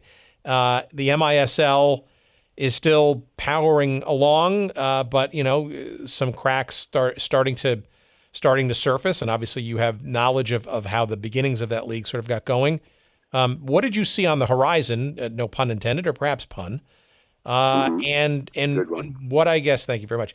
And what how did you sort of process that career-wise? And, what were you seeing at that time? Was it obvious or not so, or what? Well, and that also can tail into your second question, which I do remember, about the idea of the single entity. And I've got to say that I don't recall that being brought up very much, if at all. Now, maybe Ed and Earl thought about that before and considered it and maybe tried it on some of the original owners. I don't know. I don't remember really ever hearing so much about that until, again, and we'll get to this in the 16th hour of this show, my arena football. We were a single entity in arena football. But as far as the Sting, so I left, and it was time for me to leave. And again, looking back, I never did anything about the players. I didn't want to get involved in that. And I should have worked hard to get rid of Willie Roy. Because if we would have made the playoffs, we made the playoffs, but we always got knocked out in the first round, and, always disappointing end. We would have done gangbusters. We would have set records in revenue and in tickets and all, and we were doing pretty well. We were outdrawing the Blackhawks, and the Bulls, with that Jordan guy, had just started, picking up. We outdrew them in 82 and 83 and 84, I think. But I didn't do that. So life was miserable because I had, no staff. I kept having to cut it. And we should have had more. So...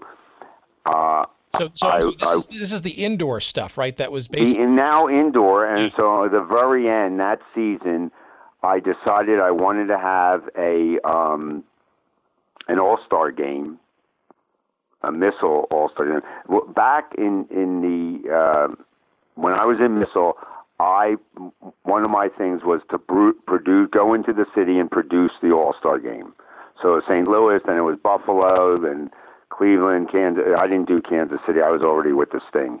But so that's what I did. In fact, I met my wife at the, she was going to work for me on the St. Louis one, which was just fabulous because of all the St. Louis players. So we did this All-Star game, and it was bigger than and better than the one that we did in the NASL, and it was fantastic.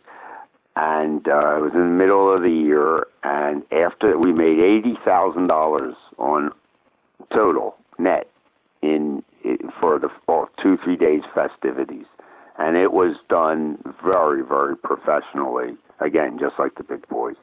And Lee came in afterwards into the office, and I don't remember what was going on with the team or anything like that. And he had tears in his eyes and to fire me, basically. And I said, you don't have to do that. I'm leaving. And I had, a lot of blood in the indoor game. And I looked around and I saw what was happening, and that depression and losing all these friends, good people who worked their hearts out, and ownership left, and they were just, out there. Some of them went to another city. Some of them, didn't have another job in sports. And that's, hard to take over time. Lee, I went on 1 week vacation, and Lee fired my marketing guy, who had brought in more money than anyone ever had in his organization, ever. And he fired him. And the guy did nothing wrong at all. So there was a lot of that stuff. And just said, okay, that's it. And I said, that's it about soccer. And I'm going to, just have to leave it, and I'll go, and I'm sure I can go and do something else. I'll find something. And by that time, newspapers had really died. So I was at the point where I was saying, boy, I really made a good choice, because it didn't work out. All my newspaper friends were trying to hook up with the Comcasts of the world, or the Yahoo Sports or things like that. So yeah, it died. I left. Kenny Stern took over for me. I was, Lee asked me to stay for a month so Kenny could consult with me. And I'll never forget, when I got back, I had a vacation planned in Jamaica, so I went there with some friends and came back, and I was there Monday morning at 9 o'clock. Where's Kenny? Well, Kenny never quite got the concept of 9 to 5 jobs. Not that sports was, but it certainly started at 9 at least. I'll never forget sitting there, and of course the staff is all saying, well, what's he doing in here? And I wasn't in my office. I was in the conference room, just sitting there. Kenny finally comes in with his buddy, who was the Howard, I can't think of Howard's, did the play-by-play. Howard Balson. Howard Balson, right. There's another guy, Howard Balzer, who was a long time, maybe sporting news football writer, a guy in St. Louis, who I knew from Long Island because he used to cover the Arrows. And he's a big-time, national football guy.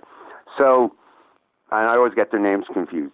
So Howard, who was a prince of a guy, such a nice guy, but he, shepherded Kenny around because of the radio stuff. So they walk in finally, and I'll never forget Kenny or Howard saying, "Well, where's all your notes and your stuff?" And I said, and of course Kenny didn't even have a notebook. I said, "Kenny, it's all in my head. I've lived this for years. I know this stuff. What do you need to know? Tell me. Ask me. I'll tell you." Now that went on for about a half a day, and I don't know, Kenny lasted maybe 3 days. I mean, he still was the president of the team, but I don't think he did very much. The season dwindled on. Nobody did much. And next thing I know, I hear that Lee had taken a partner for the first time ever, a guy who owned I forget what it was called, but it was like merchandise, different little, the pens and all of those things, cup holders with your logo on it, that kind of stuff. Halo advertising. And he had made some good money, and he was a sponsor of ours. We used him and all that. So he took him in as a partner, a guy who used to be the VP of marketing for the Bulls took over running the team, and they announced that they were going to play all their games at the Rosemont Horizon. Okay, I wasn't going to do that. I was going to play a few, but they were going to play all of them. And unfortunately, what they didn't know, because they didn't know, was that the Rosemont Horizon, the floor was kind of, well, no, not the floor, but the seating when you got down, when you put up boards, when you got down to the bottom, the first few rows, which are, some people think, the best seats right on the glass, they were below the field level. So your eyes were kind of at field level. It wasn't good. And they, for whatever reason, I don't know why, I was not involved. I was looking, what am I going to do next? But they had no idea what they were doing, and it was. Actually, a point of order here. So, didn't they, or you, or maybe this was after when the subsequent minor league AISA Chicago Power came in? I think I remember clear plexiglass, right, where there were actually no boards, so that they could do that issue. Yeah, well, that's what they had to do, but you were still sitting down low. It was, I know Vanderbilt. College basketball, even I think last night in San Antonio, put it on the a floor stage. was, you're on a stage. Well, those first, it's like you were sitting where the players were sitting, but you had boards, and so the expense, what do you think the expense was of that plexiglass? That was something. It was horrible. It was bad enough that was it. Lee stopped. It folded. Cleveland was still solid. Kansas City was in a bad way at that point. And frankly, Tim, I walked away and didn't look back. And in fact, now that I'm starting to talk to people again about this reunion, I realize I had maybe 4 or 5 people that I've talked to over time. One guy who I was pretty friendly with for quite a while, John Kowalski, the coach at Pittsburgh and Cincinnati. We were friendly because we always wanted to do something again. When I moved here to Vegas, I wanted to bring a team here, and John was going to be my coach, and we'd do great. If you have that partnership, it's tremendous. So I didn't know so much what was going on, but I know it failed, and Lee was out. First time he takes a partner, boom, they were out. I can't imagine how much money they lost. I was I want to say first season there. It had to be after the first indoor season. Lee called me on the phone. Kid, I just put you into beans. I said, thanks, Lee. What does that mean? So he said, I bought you a unit of soybeans. So, I didn't tell why. He did. The numbers had come in, and I had lowered the loss. When I got there, the loss was $1.7 million. I had lowered it in a little over a year to $1 million. So he put me soybeans. So he said, "Don't worry, kid. They're not going to back up a truck and dump a ton of soybeans on your front door." So I said, "Okay, thanks for that." So I said, "Okay, thanks." He said, "You did great. The numbers came in. It's great, the stuff that you've done. I really appreciate it." Great. Next day he calls me, and the market closes at 2:30, so I knew that's when I would talk to Lee.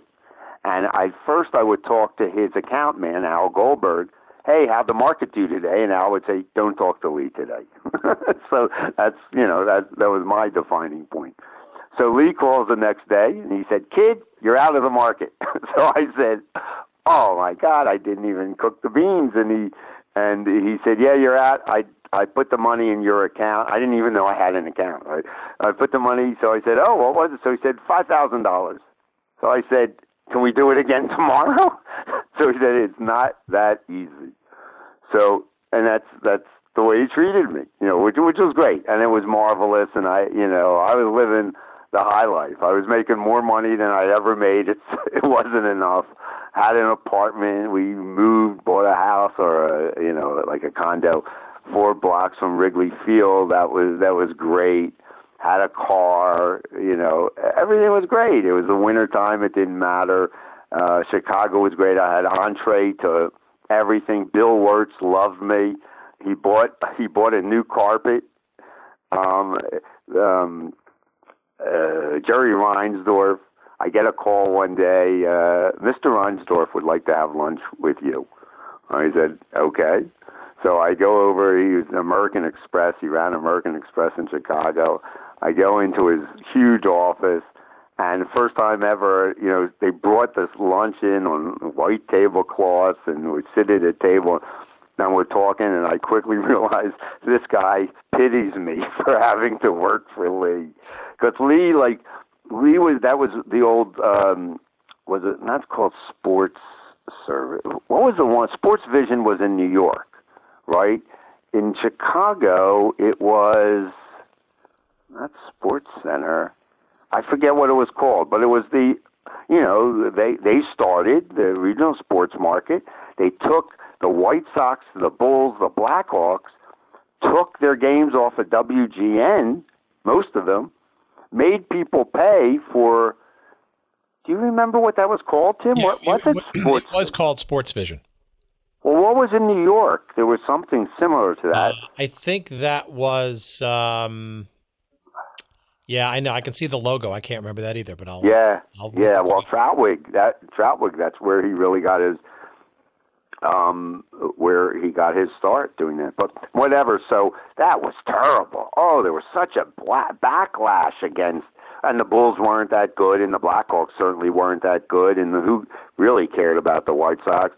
And this thing where the fourth team, and I think Lee had 10% of that whole thing. So they all had to, Lee was like a guy who sat there and, these other guys, Reinsdorf, a brilliant guy, and Bill Wirtz, who was in the business forever, they would see the things Lee would do. I don't know if they ever talked to him, but definitely Mr. Reinsdorf pitied me, and he saw what I was trying to do. They just had to fold it. I guess he just had to fold it. He lost enough money, the league was going, and that was it. So I was going. I stayed another year, kind of took it easy, looked around for some things. The interesting little side thing about me, the week or two after I left, and it was in the paper, I always did my best to stay out of the paper, even though, of course, I knew all the beat writers and everything, but I tried to stay away because I knew that would bite me on the butt with Willie saying that I was undermining him, and I never did, and I should have, but I never did. I stayed away from them at all costs. And then, of course, it came back that Willie would say that I never cared about the team. So it was a no-win type of situation. So, by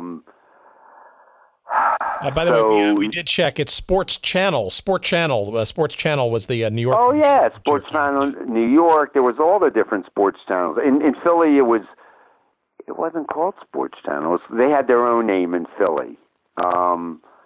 Yeah, there were sports channels. I think that might have been called Sports Vision. But the irony is that all of those, I think all those three, I think Philly, Boston, New York, Chicago, actually all came together with a merger later in the decade. So, but yeah, you're basically talking about the beginnings of pay TV sports. Yeah. And now it is now a very robust marketplace. But so give me all right. So you're the idea of soccer overall and Chicago, I guess, too, very much in your rearview mirror. So here's what happened. Yeah. Listen to this. I won opportunity to exit the sports business. 2 weeks after I get back from that trip and I'm gone, it was little blurb was in the paper that I left. I get a call from Bear Stearns, which was a big investment house in Chicago, big money city. And they're calling me, and I said, guys, I don't think I said I got fired, but I've just left. I don't have any money to invest or anything like that. No. We want you to come in and talk to us about joining us. I said, as what? So they said, well, we want to talk to you. So I went in and talked to these guys, and they said, well, we'd like, obviously, you know about business, and we'd like you to come and join us because you know people. I said, guys, I don't know the athletes really at all, and it's just not some of these. They said, but you know all the owners, and you're a name in town, which I didn't think I was. And so I went back and talked with Linda, my wife, and I said, well, this is very interesting because I am good with numbers and quick, and I always had an interest in the stock market and options in that area. And so she said, well, you know, this would be a total change in lifestyle. And she actually informed me that there was something called a weekend, and that most people didn't work and they enjoyed the weekends, because I, of course, always worked the weekends. So I said, well, let me go back in. So these guys offered me 6 weeks of training, and I would have been making more money during the training than I had ever made, 20% more than this thing, and that was more than I ever made. I mean, this is nuts. So I said, well, yeah, okay. The day I say okay, I got 2 phone calls, one from the Washington Redskins and one from Raycom Sports, which was the largest college sports syndicator in the country at the time. So they wanted to talk to me. And, of course, I hadn't gotten any calls for a year, and now I get all this. So I say, let me just go and talk to them. So I go to Washington and meet. They needed a PR director, and I meet with John Kent Cooke, Jack Kent Cooke's son. And it was roughly 4.5 minutes, and I said, guys, I'm not your guy. You think you can control the media and should. You've already said that if it wasn't, you know, they sell newspapers because when we win or lose and people want to read about it. I said, I'm an information guy. I would give them information. I know what not to give them, and I know how to steer them, but there's no embargoes here for me. So thank you very much. I fly down to Raycom, and I had gotten to know a lot about the television business because of Missile, and I got a little production experience thrown in as a director. I loved that. Did videos for, produced all of our advertising stuff, and so I liked that end, but I didn't know the business end. And Raycom, it was a mom and pop organization. They had the rights to ACC basketball, so that's all they needed. And then they had some other conferences too, big conferences, all of them except for the Southeast and the Big East. So they wanted to open up a PR and promotion arm, and they never had one, either PR for the company or promotions on air to promote, their telecast, their games. So Rosa Gatti, who was the VP of PR at ESPN, recommended me. Rosa and I were from, Rosa's a Villanova grad, and we were friends from Philly. So I went down there to speak to the husband and wife, Rick and Dee Ray and Ken Haynes, and I said, well, I would do this I don't want to be a PR man, but I will do this for you to open it up. And they had told me that they were going to get into entertainment too. So I said, okay, that'll be great, but I want you to teach me the syndication business, how you clear stations, how you the advertising piece, how you make a deal with the conferences. So they said, sure. So they offered me the job. I went back, and it was in Charlotte. I went back to Chicago, told Linda, and she said, sure, this is what you got to do. Called Bear Stearns and said, I'm sorry, guys, I'm a sports guy. So that was my one time to get out. And there's the bridge to what I did next. I went down to Charlotte. Very different. First of all, it wasn't Chicago. The weather was real nice. One day I got a call, and they said, well, don't come in today. I said, why? What's the matter? So it had snowed 2 inches. They closed everything. That was really wild. Lived through Hurricane Hugo, which was a hurricane that came in 200 miles inland, knocked down a bunch of trees, all the power out for 2 weeks. That was great. And I opened up their PR and promotion arm, and They never got into entertainment. We had promotion set for series of 4 shows. The only thing they ever did, which was fascinating, was they syndicated a show done by Graceland. It was called Elvis's Graceland, where his wife took you on a tour. It was already packaged. It was already done. They did it twice a year on his birthday and the anniversary on his death. Did great ratings on it. I promoted it a little bit, but it did great ratings. But they never did what they wanted to do. So this was 88 or 89. The World Cup was coming to the U.S. I saw, through my contacts with soccer, I saw an incredible opportunity for Raycom to manage the media broadcast facilities for the World Cup. And I explained this to the husband and wife, and they told me, okay, go. There was some meeting somewhere. I went, and really this would be a big thing. It would be in Washington, and, 200 countries, 100 countries, whatever it was. So a huge money-making thing. I came back, I explained it to them, I started putting together some of the numbers. They really weren't having me do much of anything else. I would create budgets, and things like, give me $100,000 and I'll promote the ACC, which is basically Atlanta to Washington. I'll do that. What's one rating point increase worth? They say $1 million. So I said, okay, give me $100,000 and we'll turn it into $1 million by increasing one rating point from 16 to 17. They wouldn't do it. They had a group of us. There were 3 or 4 former ADs that would sit around. They wouldn't let us do things. So I went back at them about the soccer, and they said, no, this is, they were afraid. They were afraid to pull the trigger on the entertainment. So I went and went to another meeting on my own, and I came back, and they fired me. They said, we told you not to go. I said, I just went on my own on a weekend. What? I said, okay, small minds and lovely people. Great, I'm going to see them next month in Hilton Head. But that was it. I met a guy there. All the 3 major syndicators were all in Charlotte. It was crazy. What was the name of it? Jefferson Pilot, who had the Southeast Conference, football and basketball and a few other things. They were a big insurance company. They were in Charlotte. And then Bray Carey, who had a bunch of little conferences, what UNLV played in back then, I think it was called the Big West. He had that. So he was there. So I went to talk to him about packaging things, and he had marketing and, not just selling the time basically, but packaging it with marketing, different promotions and things like that the schools would do for you. He had no idea what I was talking about. It was the beginning of that. He just didn't see it at all. But he said, you should talk to this guy I have working for me, Jim Drucker. I knew the name Jim Drucker was the commissioner of the Continental Basketball Association, the CBA. And so I went and I talked to him, and we sat down at lunch in Charlotte and started talking, and quickly realized that he was a major sport, basketball, in minor markets, and I was a minor sport, soccer, in major markets.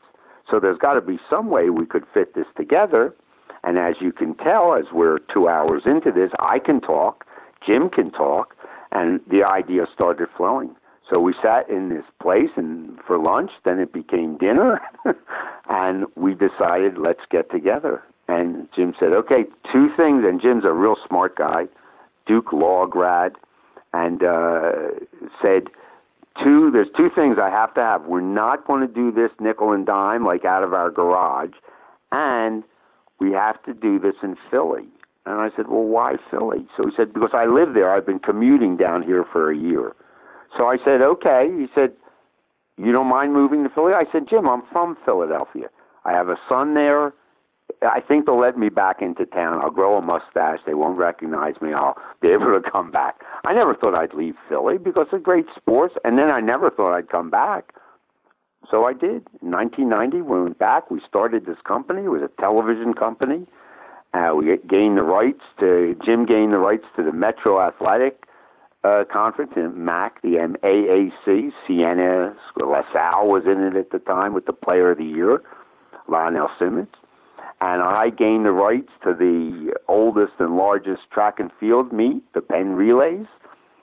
And I had heard about something called Hoop It Up, which was a 3-on-3 basketball that Tim, you, me, and 2 other of your friends in Chicago could form a team and play in this.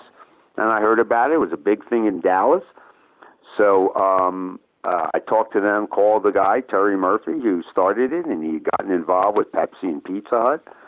And it was starting to cookie cut it all around the country, 8 different places. It did it in Philadelphia. Unfortunately, it rained. And Jim and I promised that we weren't going to do events because it rains, but of course we were out there looking at this. And Terry finally came to us and asked us, could we do it? And we said, we'll only do it if we could put it on television. And it was ludicrous. Who's going to put that on television? I mean, it was you and me playing. Who's going to watch that? So we said, okay, we'll only do it if we can do it on television, thinking it'll never get done. We go into the Fox affiliate in Philly, Channel 29, who had just taken over the Phillies rights. So this was summertime, and we're talking to the station manager, who starts asking us questions that are yes or no questions. Can we do this? Can we do that? And, we're salesmen, and we say yes to everything. So he starts calling in his sales manager. Can we package it together? We understood that. He called in his technical guy, called in his production. Well, we can't produce it because of the unions. Do you know how to produce it? Yeah, we can produce it. We'll provide facilities. How about, can we use these announcers, our 6 o'clock news, sports guys? Oh, of course we can. Everything we said yes. Jim and I walked out. The guy said, I'm locking the door. We actually have a deal. So we walked out, and there's this rule. You never talk about the deal you just did in the elevator going down, because you never know who's in the elevator. We get outside and we say to each other, did we just do something that we don't want to do? And we said yes, and we started this thing that had 400 teams the year before. We television promotions, $80,000 worth of promotion, tied in with a supermarket chain there in Philly, and suddenly we're looking at 1,000 teams playing on 80 courts in a parking lot, Franklin Mills, out in Philadelphia. Do a 2-hour live show from a place that's not in an arena. We're like all over the place. Kick it off with a slam dunk contest with a guy jumping over a car. This was 1990, and we've got this amazing thing, and within 2 years, we're doing 7 of them, 3 in New York. We closed down, not Penn Station, but Grand Central Station. We do it around Grand Central Station. We're out on Long Island. We do one in Baltimore, and we do one on Pennsylvania Avenue in Washington, that right up, close Pennsylvania Avenue right up to the White House, and we have them televised in every place. Now, Pepsi and Pizza Hut have gone to the NBA. NBA is NBC. They're televising them, but we're not on NBCs anywhere, but they're growing like crazy. Our Long Island event had 5,000 players playing on 100 courts over 2 days. We had one contest, one division, everybody in the 4 teams that had a transplant. I mean, and now it's a pro league with the big 3. Yeah, Cube, right? Yeah, absolutely. So that was great. We started we said, well, let's do one on our own. We went to Herman Sporting Goods and met a guy there who was a outlandish thinker, and we did a volleyball tournament, a beach volleyball, same premise. Great. Did it in Atlantic City in front of Trump Plaza, with Trump as the sponsor. And I just reminded myself of a big piece. When I was the director, in between Raycom and moving to Philly, I was the director of the Tour de Trump, the bike race, the first one that NBC owned, Trump owned, Jefferson Pilot owned, and it was going to be the Tour de France of America. And I was not but television director, but a director, and ultimately my job ended up, after we got into the 16 cities, my job was to make sure the Donald, as he was known then, met the most important person in every city. I flew around, spent close to 2 weeks with him. It was great. Never saw anybody or any company spend money. We had 5-color business cards in 1989. It was unbelievable. All right, that was a little aside. Now we're back in Philadelphia. We're doing that, and we have we're driving up to ESPN with about 5 different show ideas, and we start talking about. We had promised ourselves we were not going to do outdoor events or any league because of owners. We all run into owners. So it's a long drive from Philly to Bristol, and we start talking about different leagues. No, Jim, we're not doing soccer. It's going nowhere. It's done. It's dead. Forget it. Okay, so what's available? So the only thing really available was women's basketball. Well, we both knew, come on, Joe Sixpack is never going to watch a group of women, no matter how good they are and how skilled and how great to watch them play the game the way it's supposed to be played. They'll never watch it because Joe Sixpack knows that he could get on the court with them and beat them. Whereas even if he thinks he could be an NBA player, he knows deep down, no, I can't be. I can't be an NFL player. I can't hit a 95-mile-an-hour fastball. But a women's basketball, yeah, I could beat them. So, of course, on the way back from Bristol, we decided to do that. And the only way to start a women's league was if they could dunk, because most people, guys, Joe Sixpack, can't dunk. How do you have them dunk? Lower the baskets. So we created the Liberty Basketball Association. And Tim, with all your knowledge and all your great, delving into things and finding and research, I bet you don't know too much about the Liberty Basketball Association. All I know is 1991. Very good. And we went out, same format of, oh my God, I forgot all about arena football. We'll come back to that. I want to talk about the Liberty Basketball Association. This is a hidden chestnut that wasn't even on the agenda. Go ahead. No, not on the agenda, right. The Liberty Basketball Association. Let's hear it. LBA. So same format as Missile and arena football. Go to the arenas, their landlords. They want to turn lights on. Find us ownership. By that point, the regional sports networks had really built up. So we went to 5 or 6 of them. This is great.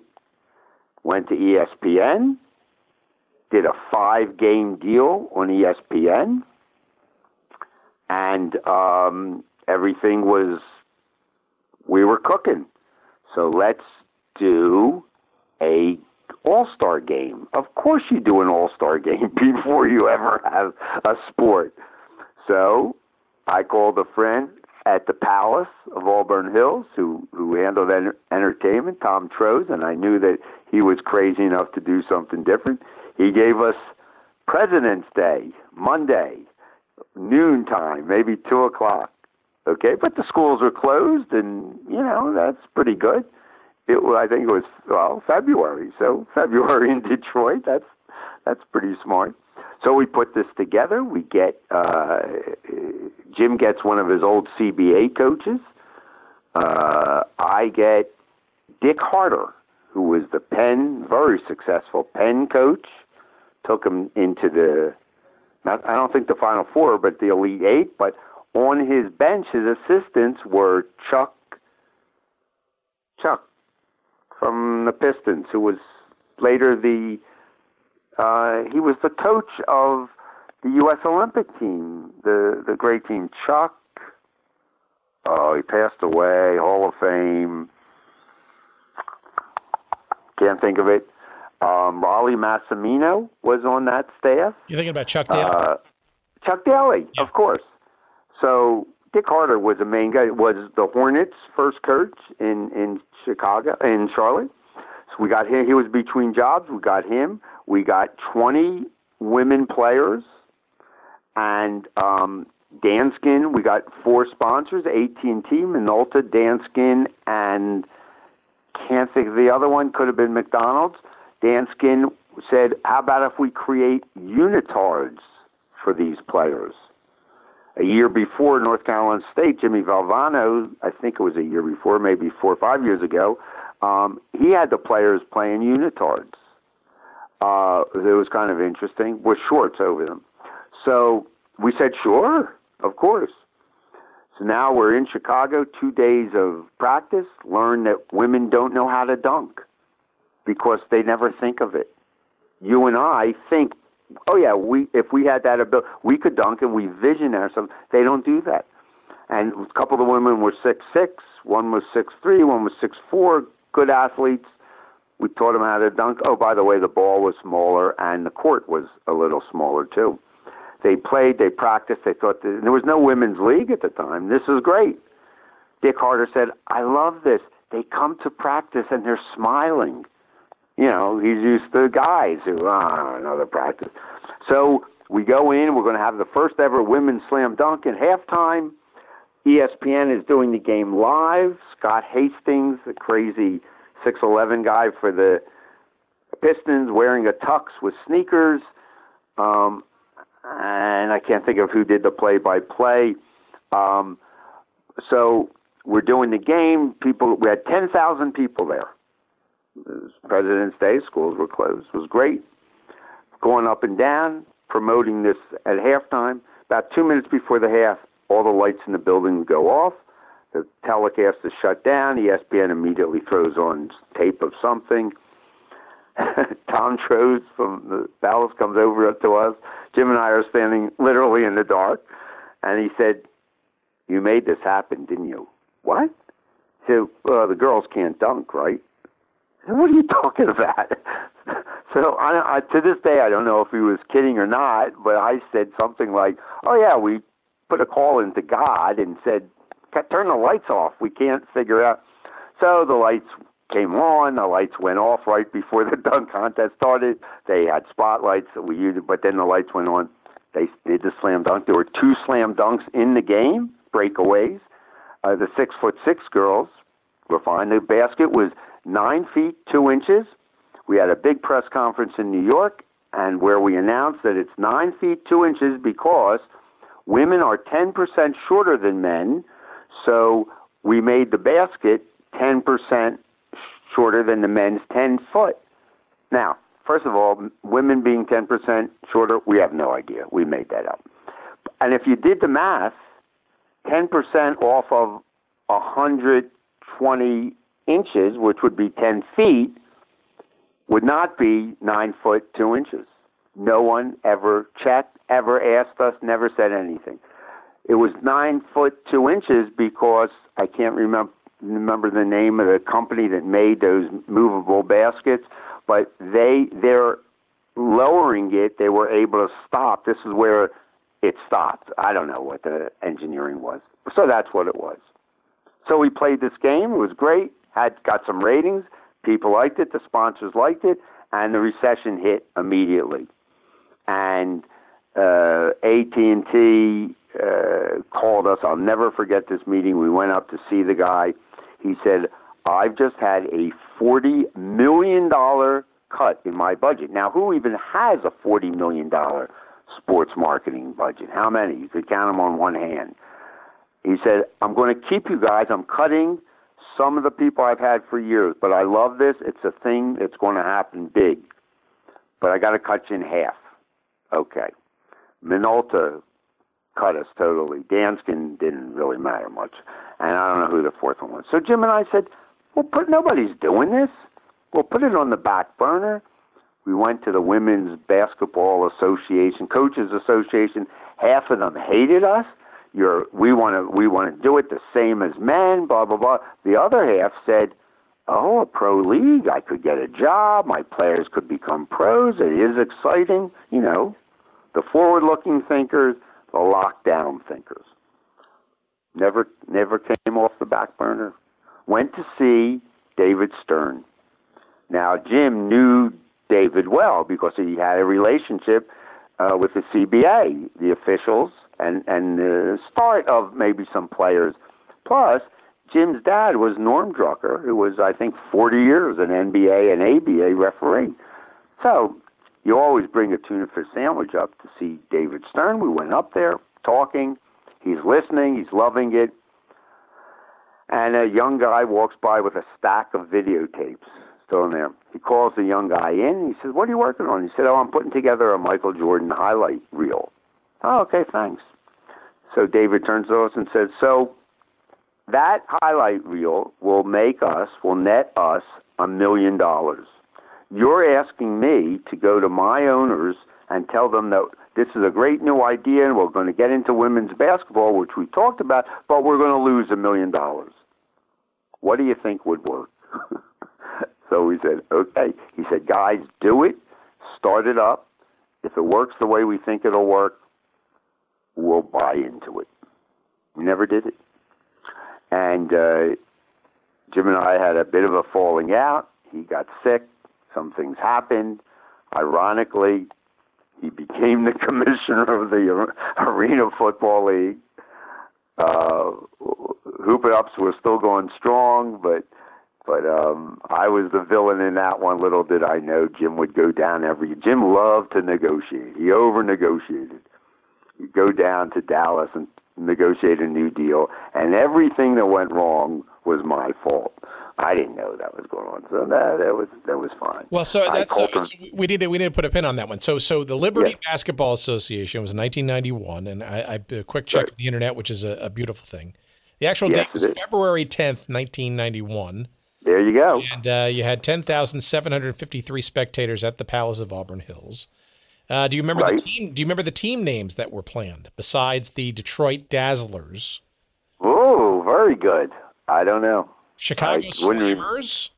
There you go. Los Angeles Lancers, the New York Blasters, and the Philadelphia Freedoms. A little tip of the hat to the old UTT franchise back in the 70s and World Team Tennis. Very good. Very good. So that's interesting. We have just discovered a new forgotten sports nugget. This is pretty interesting stuff. I guess now the real challenge, though, and Doug, maybe you might know this. That game that was broadcast on ESPN, I wonder where that tape might be and why it's not yet on YouTube. So we put that out to our listeners. Anybody who might even remember vaguely in 1991 watching this thing called the Liberty Basketball Association, we got to find that video. And our friends at ESPN perhaps can help us find that because unbeknownst to me, unbeknownst to us, our listening audience, the one game of the Liberty Basketball Association now vividly remembered by Doug Verb. One and done. Has a different meaning now. All right, so let's get into so let's maybe we can round up our extensive conversation here around the Arena Football League. So maybe you can give us a little bit of how that occurred, why you got dragged into that, and especially for somebody who seemingly seems like he wanted to sort of maybe extricate himself from professional sports, but somehow didn't. What was the Arena Football League thing for you? What was that all about? Yeah, well, first of all, I never got dragged into anything. I was a willing victim, believe me. I loved every piece of it. And I had chances after soccer. I had chances to go into the NBA and a couple teams and all that. And my wife, bless her heart, reminded me that, you'll probably have one of your wild hair ideas. You'll go in and talk to them. They'll say, "We don't do things like that here," and you'll be out the door. So don't do that. And maybe don't even work for somebody, because she did not like the 2 a.m. phone calls from Lee Stern about, something going wrong or something, whatever it was. But I loved every minute of it. So I told you that when I went away on a 1-week vacation between games, and Lee fired my dear friend and marketing director, who was really good and made me look good. So it was 3 weeks before this season, and I needed a marketing guy. And lo and behold, a guy named Jim Foster calls me and said somebody recommended. He talked to me. He had been at NFL Properties is what they were called. That's a great story into itself. They were a non-profit, and where the NFL used to give away all their money, all that properties money, to charity and to some of the guys who ran it. But they didn't know that the guys that were running it were taking the money. But anyway, not Jim Foster, but the guys who were actually running it. So Jim called me, and he's an Iowa guy, and he wanted to come back to Chicago. So I said, well, Jim, come in. Yeah, let's talk. So we were playing, for some unknown reason, we were playing at some big high school, an outdoor soccer game. I don't know what that was, if it was training for indoor, who knows. But I'm sitting under the stands, and Jim comes in and takes out what has now become the famous manila envelope, where he had all these sketches and everything. And I said, what's this? He said, well, I was at the All-Star game at Madison Square Garden that you did, and I kind of thought of, I was working for the NFL and kind of thought of the idea of, well, if they can do indoor soccer, why can't we play football indoors? So he starts explaining the whole thing to me. So I said, Jim, you know, this is, you're talking to me about, this is a job interview for soccer, right? So he said, yeah, I know, but you really did, you know this stuff and you know how to do it and all that, and this is what I want to do. So I said, okay, great. So I said, let's concentrate on this and let's figure out a way that we can, you know, make this work. I can't afford you. We didn't even talk money, but I knew. So I said, but I have an idea, and my wife was working at an agency, Burke Advertising, who literally, the guy created Outdoor Magazine. And so I said, maybe Burke really wants to be our agency of record. Now, the truth is, we don't have much of a media budget, and I produce everything anyway, you know, all of the creative stuff. So let's go in and talk to him. So we went in and talked to the guy, and the guy said, well, how about if I take Jim on and I'll pay him, and one of the things he'll work on is this Sting account, which is exactly what I wanted him to say. So he did, and Jim went to work there. And as my wife tells the story, Jim always had the door closed, and he was taking phone calls about arena football. So I said, okay, good. And he did what he had to do for us. Like I said, we had no budget, so what was it to do? So when I was done, I called Jim, and I said, okay, I'm ready to do this. So he had just gotten some money from an agency in New York, some seed money. So we worked for about, I want to say it was 6 or 8 months together in Chicago at our house, talking on the phone, and Jim would work on the game itself, and I would work on, again, that formula, go to the arenas. I knew the arena people, get that moving, and I worked on some media, and at one point I said, Jim, we got to get something down on tape. These drawings, great, we can professionalize them, but let's, really do something. So he said, well, how are we going to do that? So I said, well, I have a friend in Rockford, Illinois, Doug Logan, who runs the building up there, and we used to play 1 or 2 indoor exhibition games up there. I think it's 90 miles from Chicago. Let me call Doug and see if we can get something together. You find some semi-pro guys here in Chicago, put together with some coaches, and we didn't even know how many players on the field, how we were going to do things. We knew that the nets were up, which I thought was a brilliant idea, and, that kind of stuff. So I call Doug and say, I need your place. So he said, well, what for? And I said, well, I can't really tell you, but it's something you'll like. So he said, do you have insurance? And, of course, I said, yeah, of course I have insurance. So he said, okay, I can give you Saturday. I'm making this up. Saturday, March 13th.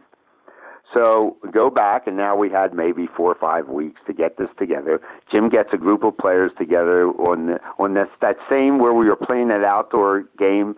It was AstroTurf high school field. We got the high school field, and he starts training these players, and they didn't know what they were training for except semi-pro football.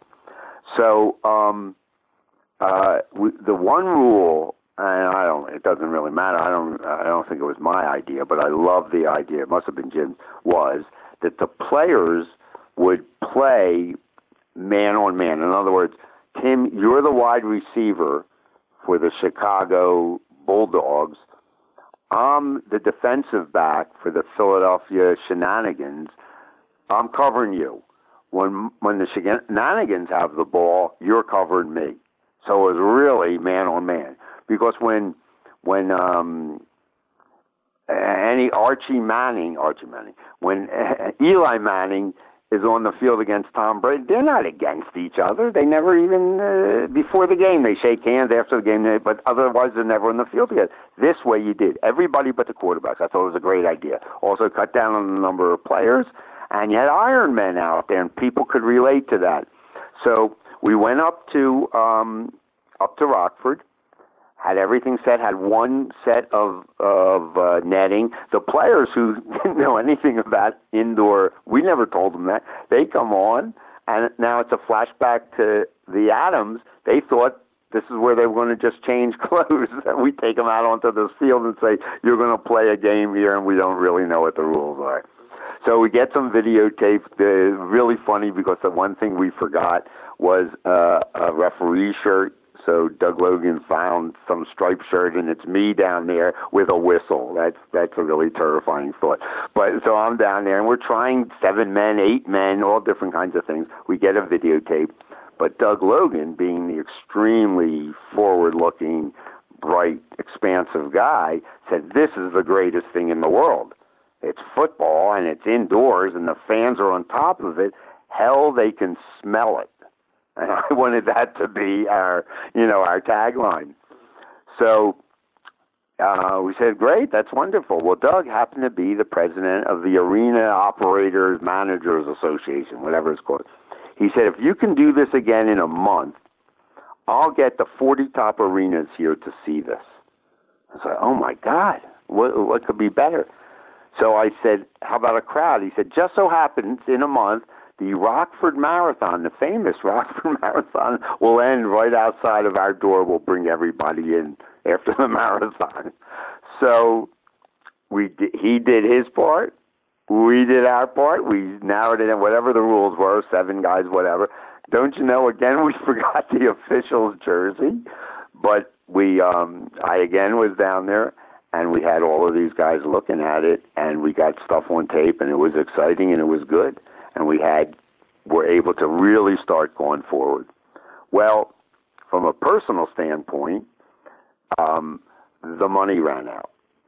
And Jim Foster, whose idea was I was perfectly fine, second banana, no problem with that at all, but Jim Foster would offer me nothing more than 10%. And I said, Jim, it's got to be 51-49. You can have the 51.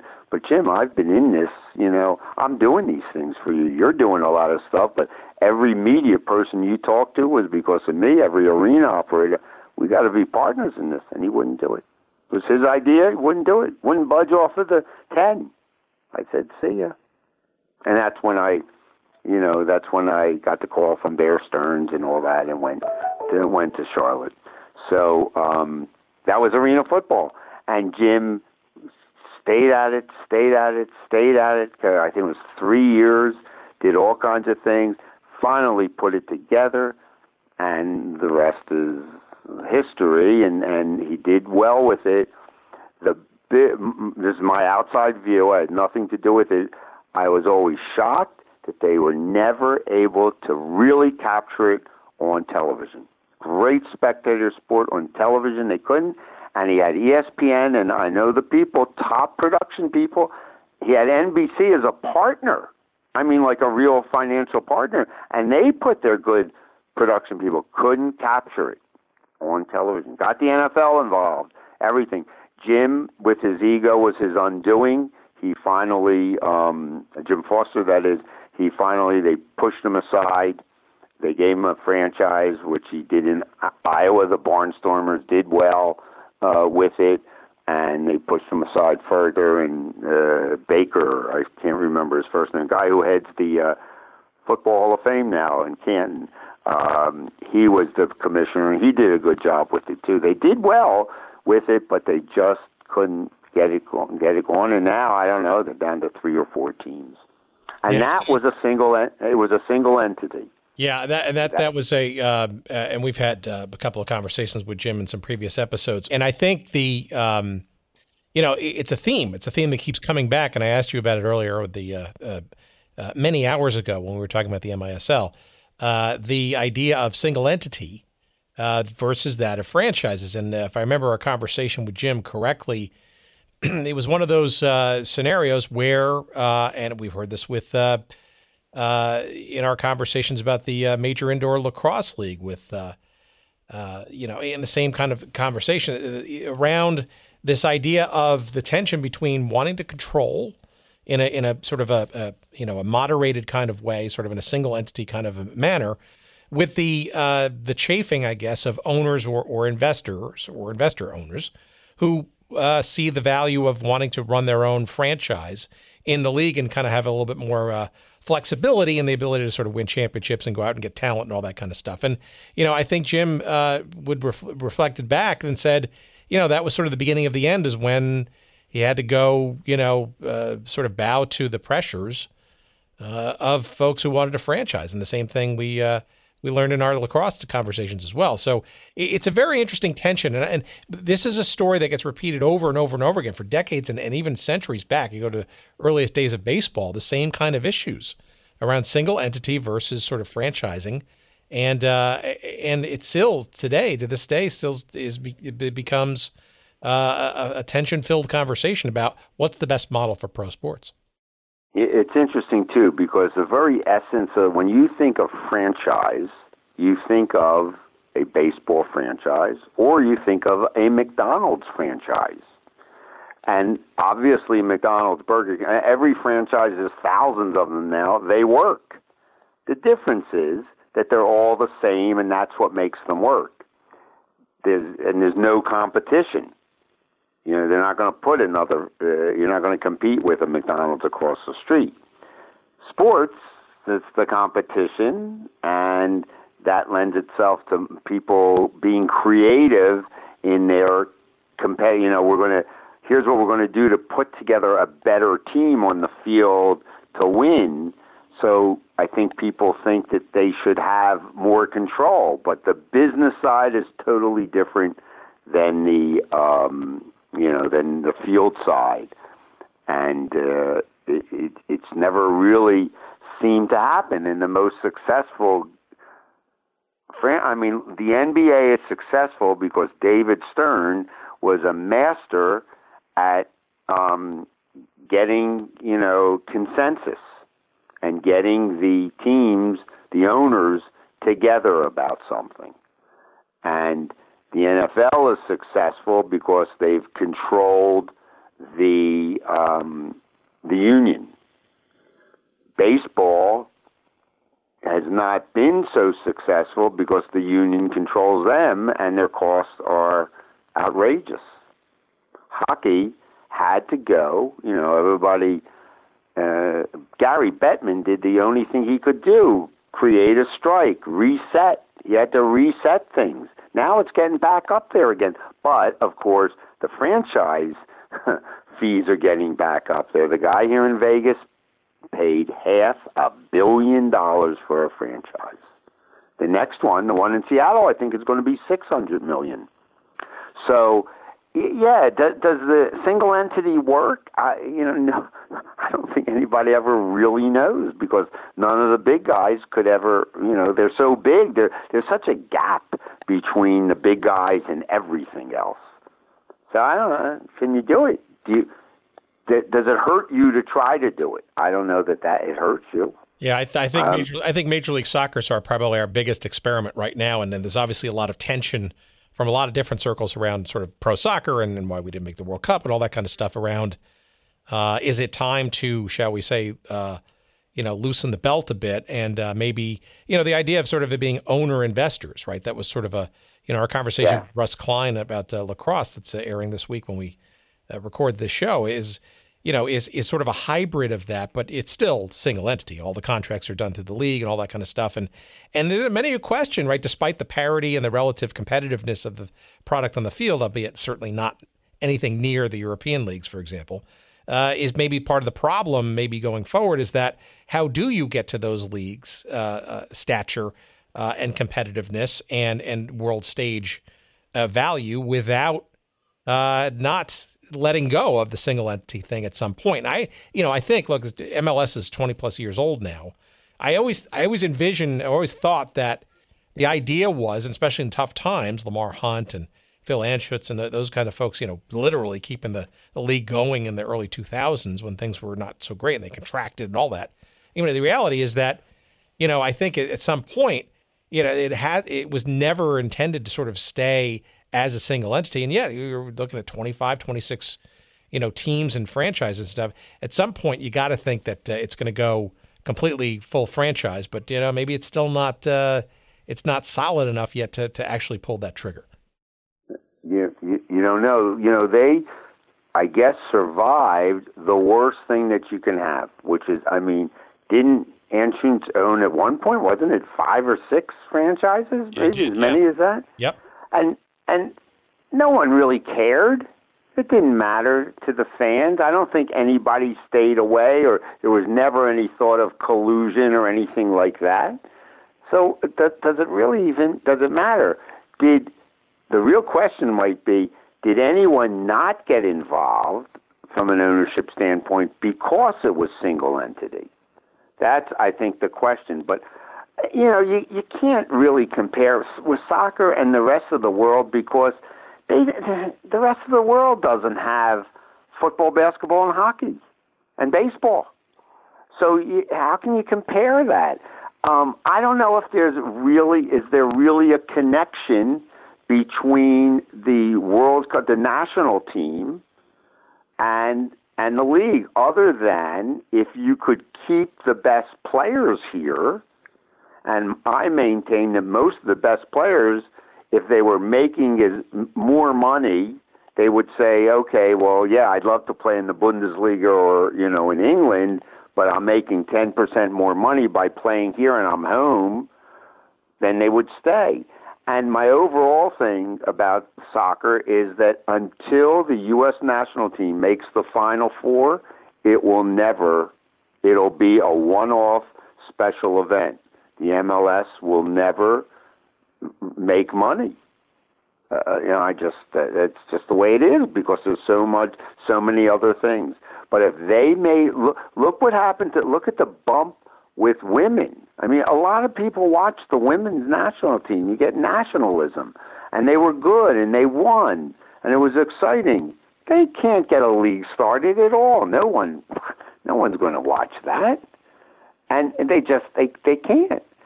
The men, if they got it, the times that they, like the furthest of what, did they make the Elite Eight? 1 year, one World Cup? Yeah, 2002 in Korea, Japan. They right, very, very right.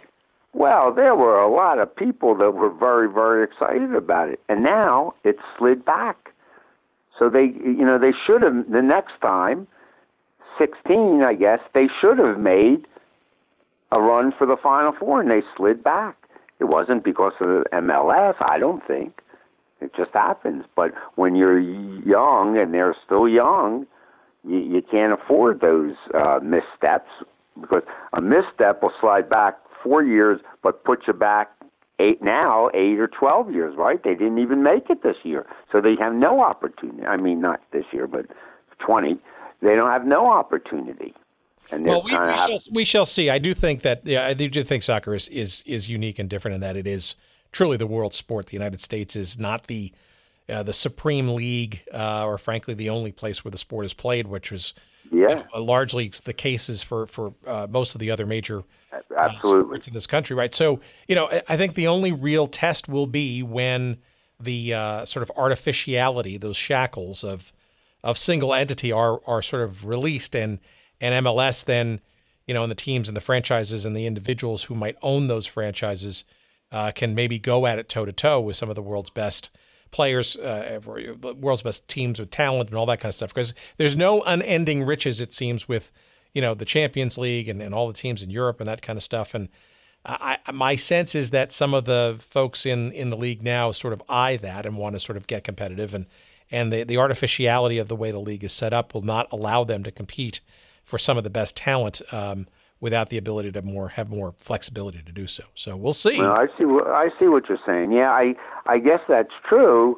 I just don't know how many, big money people would want to get into that mode. Like if you look at England and how they've brought in, oligarchies and, oil men and all of that. And in fact, how much of the big money people have now in America have gone over there? How many American owners are there in the English leagues?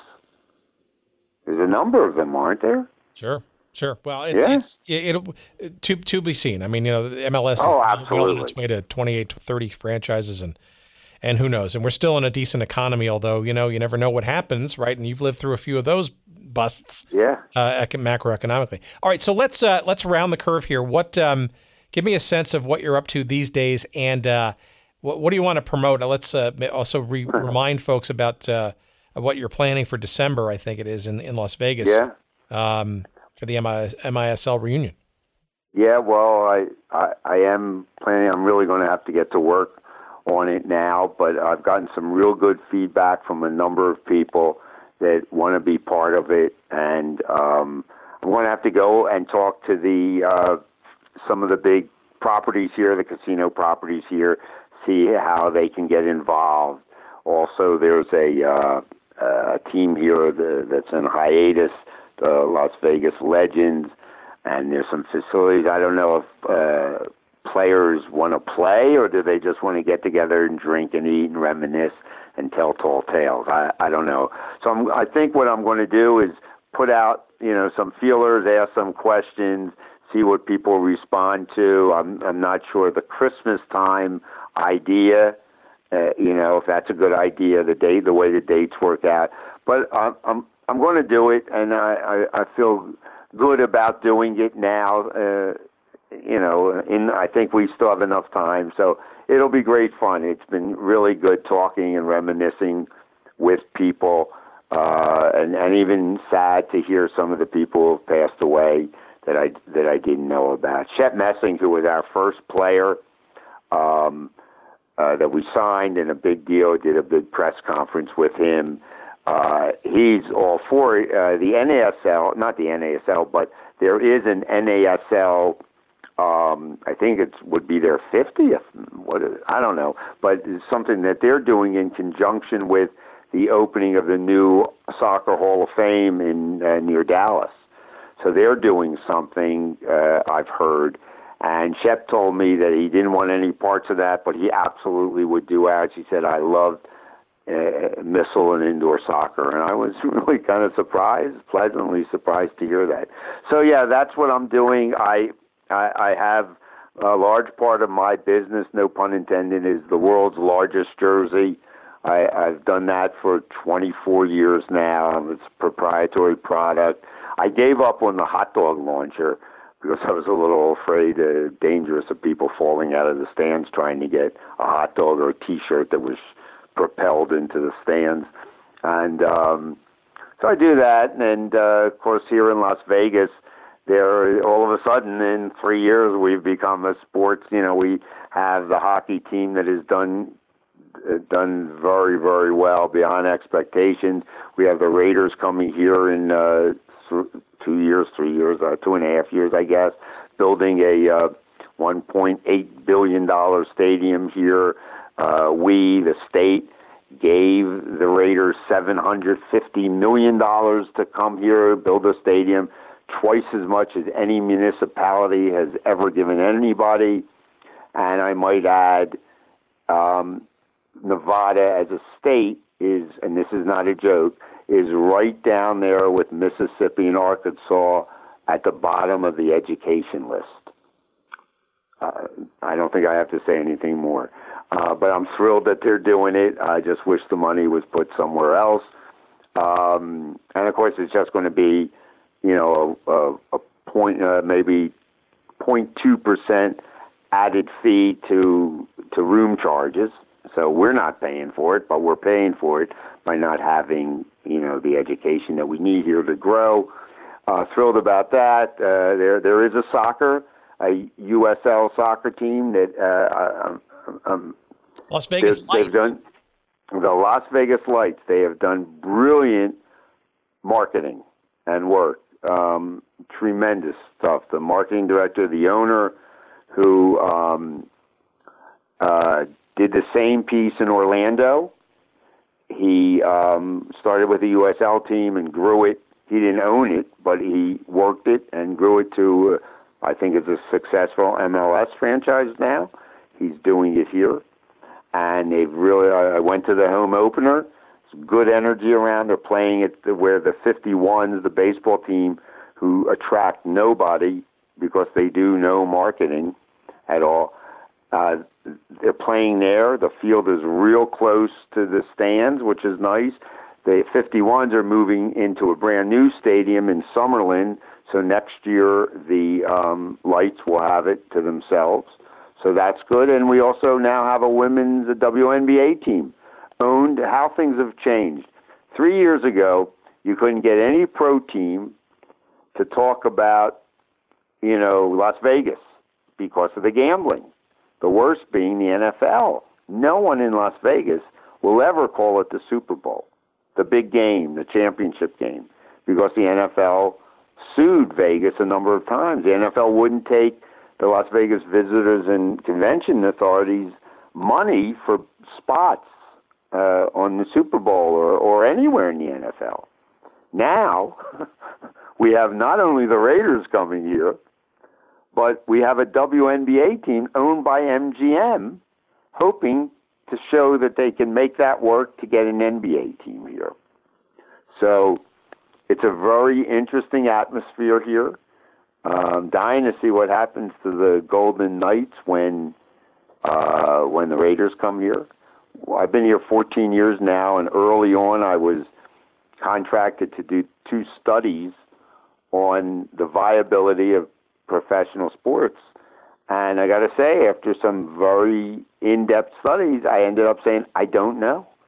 It is a small media market. There's now 2.25 people, which is great, but they work 24 hours shifts. Very small media market. The Golden Knights found out that there's no regional sports market. Who's going to do our game? Put our games on television? And they found some AT&T something somewhere, and I bet most people don't know where to find it. And as you know, the biggest problem with hockey is you can't watch it on television unless you really know it. So that's been difficult. Haven't found out what their ratings are. Have been. Town is, buzzing about how well they've done and they have done great. They're great to watch. I love watching them. They're good. They do a good job at the arena. It's a nice arena, the T-Mobile, and they do a good show. It's Vegas. And there's no marketing money here because you're either the big casinos or you're an entrepreneur. Zappos is here, but they do a little something. They do a lot with the soccer team, which has been good. So it's going to be a question. And the 7-digit deals that the hockey team has been trying to do become 8-digit deals for the Raiders. The seat licenses for the Raiders are going to be minimum $5,000. The average ticket price of the Golden Knights is $88, which is a pretty good price. And most people, the individual people that bought season tickets, bought them knowing that they could sell off quite a few of them to the visitors. The Red Wings come in, a ton of people from Detroit want to come into Vegas. It's a great thing. Be interesting to see when the Raiders get here. The estimates are that it'll be 30% of the crowd will be visiting. So, which is great, interesting. Heads in beds, which is good. So it's a fascinating place here. Vegas always is. UNLV, I think, is suffering mightily for a number of different reasons, but certainly their basketball and football are going to hurt more because of all this other competition.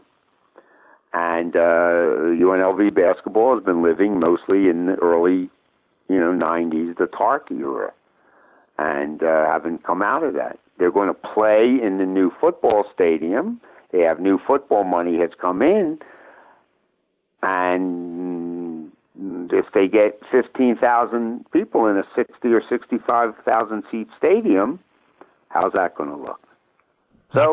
Not great. No, well, still, it's a very interesting market, and as an inveterate sports promotion guy, I can't imagine you're the stories and the work and the just the observations that you'll have yet to come. And speaking of that, we almost turned out 3 hours, and I think we've gone through our second glass of water with you, and I got to thank you just tremendously for regaling us in all of these great stops in your career. These are tremendous stories. We learned about new leagues that didn't even exist. And you are they never existed, right? They never existed in some respects, right? This has been great and a very interesting journey, and I think just a wealth of information. And I'm knocked over by the people who respond to this show. We've been doing this for about a year or so. The nooks and crannies of the internet and people's devices and stuff. How people find out about it, and friends of friends, and the passion and the corrections that we get for various things about and stories and apocryphal remembrances that may or may not have been true. The audience is very rabid and very interested in this, and I suspect that our listeners will eat this conversation. If it's just one or maybe two episodes worth, they will eat it up. And I thank you so much for shining a light on some of these oft forgotten stories, and frankly, a trip down your memory lane, which is very educational and very interesting for me, certainly, and for our audience, hopefully. Well, you shook the cobwebs out of my memory. I was coming up with things, and I didn't do any prep work. I'm looking for the missile logo. I can't find it. It was never digitized. How about that? Well, let me leave you with two things I really appreciated. One is I'm going to leave you with a little nugget that the LBA, we actually made money in the LBA, and the way we made money was Jim Drucker created the logo, and if you looked at it, it was Jerry West with a ponytail. Okay? So before we said we'll put it on the back burner, not that anybody knows that it's on the back burner, the NBA lawyers called us and said, called Jim and said, Jim, you can't do it. It looks just like our logo. So Jim, being that master negotiated a fee to change it. I want to say it was $5,000. I'm sure he told the people that that's what the artwork was. So we made $5,000 on a league that never happened. So that's one thing.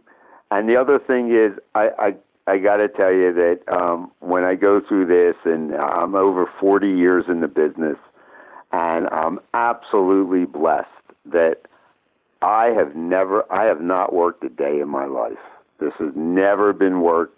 It's never, not in any way, shape, or forms. In the hardest, worst times, in the best times, it was never work. And I haven't, this hasn't been exactly success central here. I mean, everything I've done has failed, but it's okay because somebody has to try it.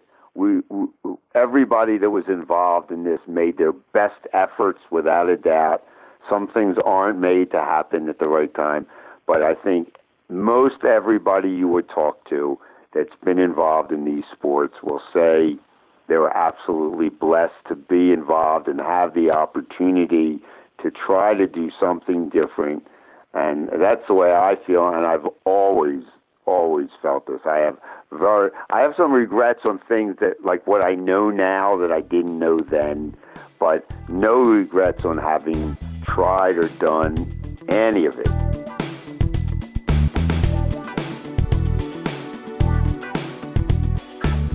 All right, there's a lot to unpack in that conversation, and I hope you took good notes, students. No, there will not be a quiz, but there's just an amazing amount of stuff to continue to dig into for this conversation with Doug, whom we thank profusely and tremendously for being part of this. So let's see. We talked about the North American Soccer League, Philadelphia Adams, check. We talked about the Chicago Sting, both of the NASL and indoor varieties of the MISL, check. We talked about the Major Indoor Soccer League itself, the league. Unbelievable big check mark there. And if you were listening carefully, we also unearthed the league that we didn't even know about. Oh my God, can you believe it? The Liberty Basketball Association. Holy cow. Talk about something that's so much more to come and unearth on that one, the Liberty Basketball Association. Only Doug Verb could lead us down those pathways into all of those things. And I do want to underline and reiterate that Doug is absolutely in the throes of putting together what is hopefully going to be the Major Indoor Soccer League reunion sometime in December, we think, hopefully in Las Vegas, where Doug lives. I am more than happy to pass along his email address. If you send us an email at hello@goodseatsstillavailable.com, or just go to our website, or you can give us a tweet at goodseatsstill, or even send us a message on Instagram at goodseatsstillavailable. Or hell, even on our Facebook page devoted to our little show. I'm more than happy to put you in touch with Doug Verb to find out more about the upcoming Major Indoor Soccer League reunion that he is trying to put together in December in Las Vegas. I know once that gets solidified that I will absolutely want to be there myself, and I will pass along information to you as I find out about it from him as well. So let's see, what else do we have? So sportshistorycollectibles.com, thank you for your sponsorship. audibletrial.com/goodseats. We thank you, Audible, for your sponsorship. And we, of course, thank our friends at Podfly Productions. And, of course, in particular, the one, the only, the Dr. Jerry Payne and his tremendous capabilities and his kind and helpful work in putting our pieces together editorially and production-wise. Podfly Productions, you will find them at podfly.net. And you will find me next week somewhere in your earbuds talking about some other fun topic around teams and leagues that don't exist anymore. It's called Good Seats Still Available. Thank you for listening. And until that time, we bid you a fond adieu.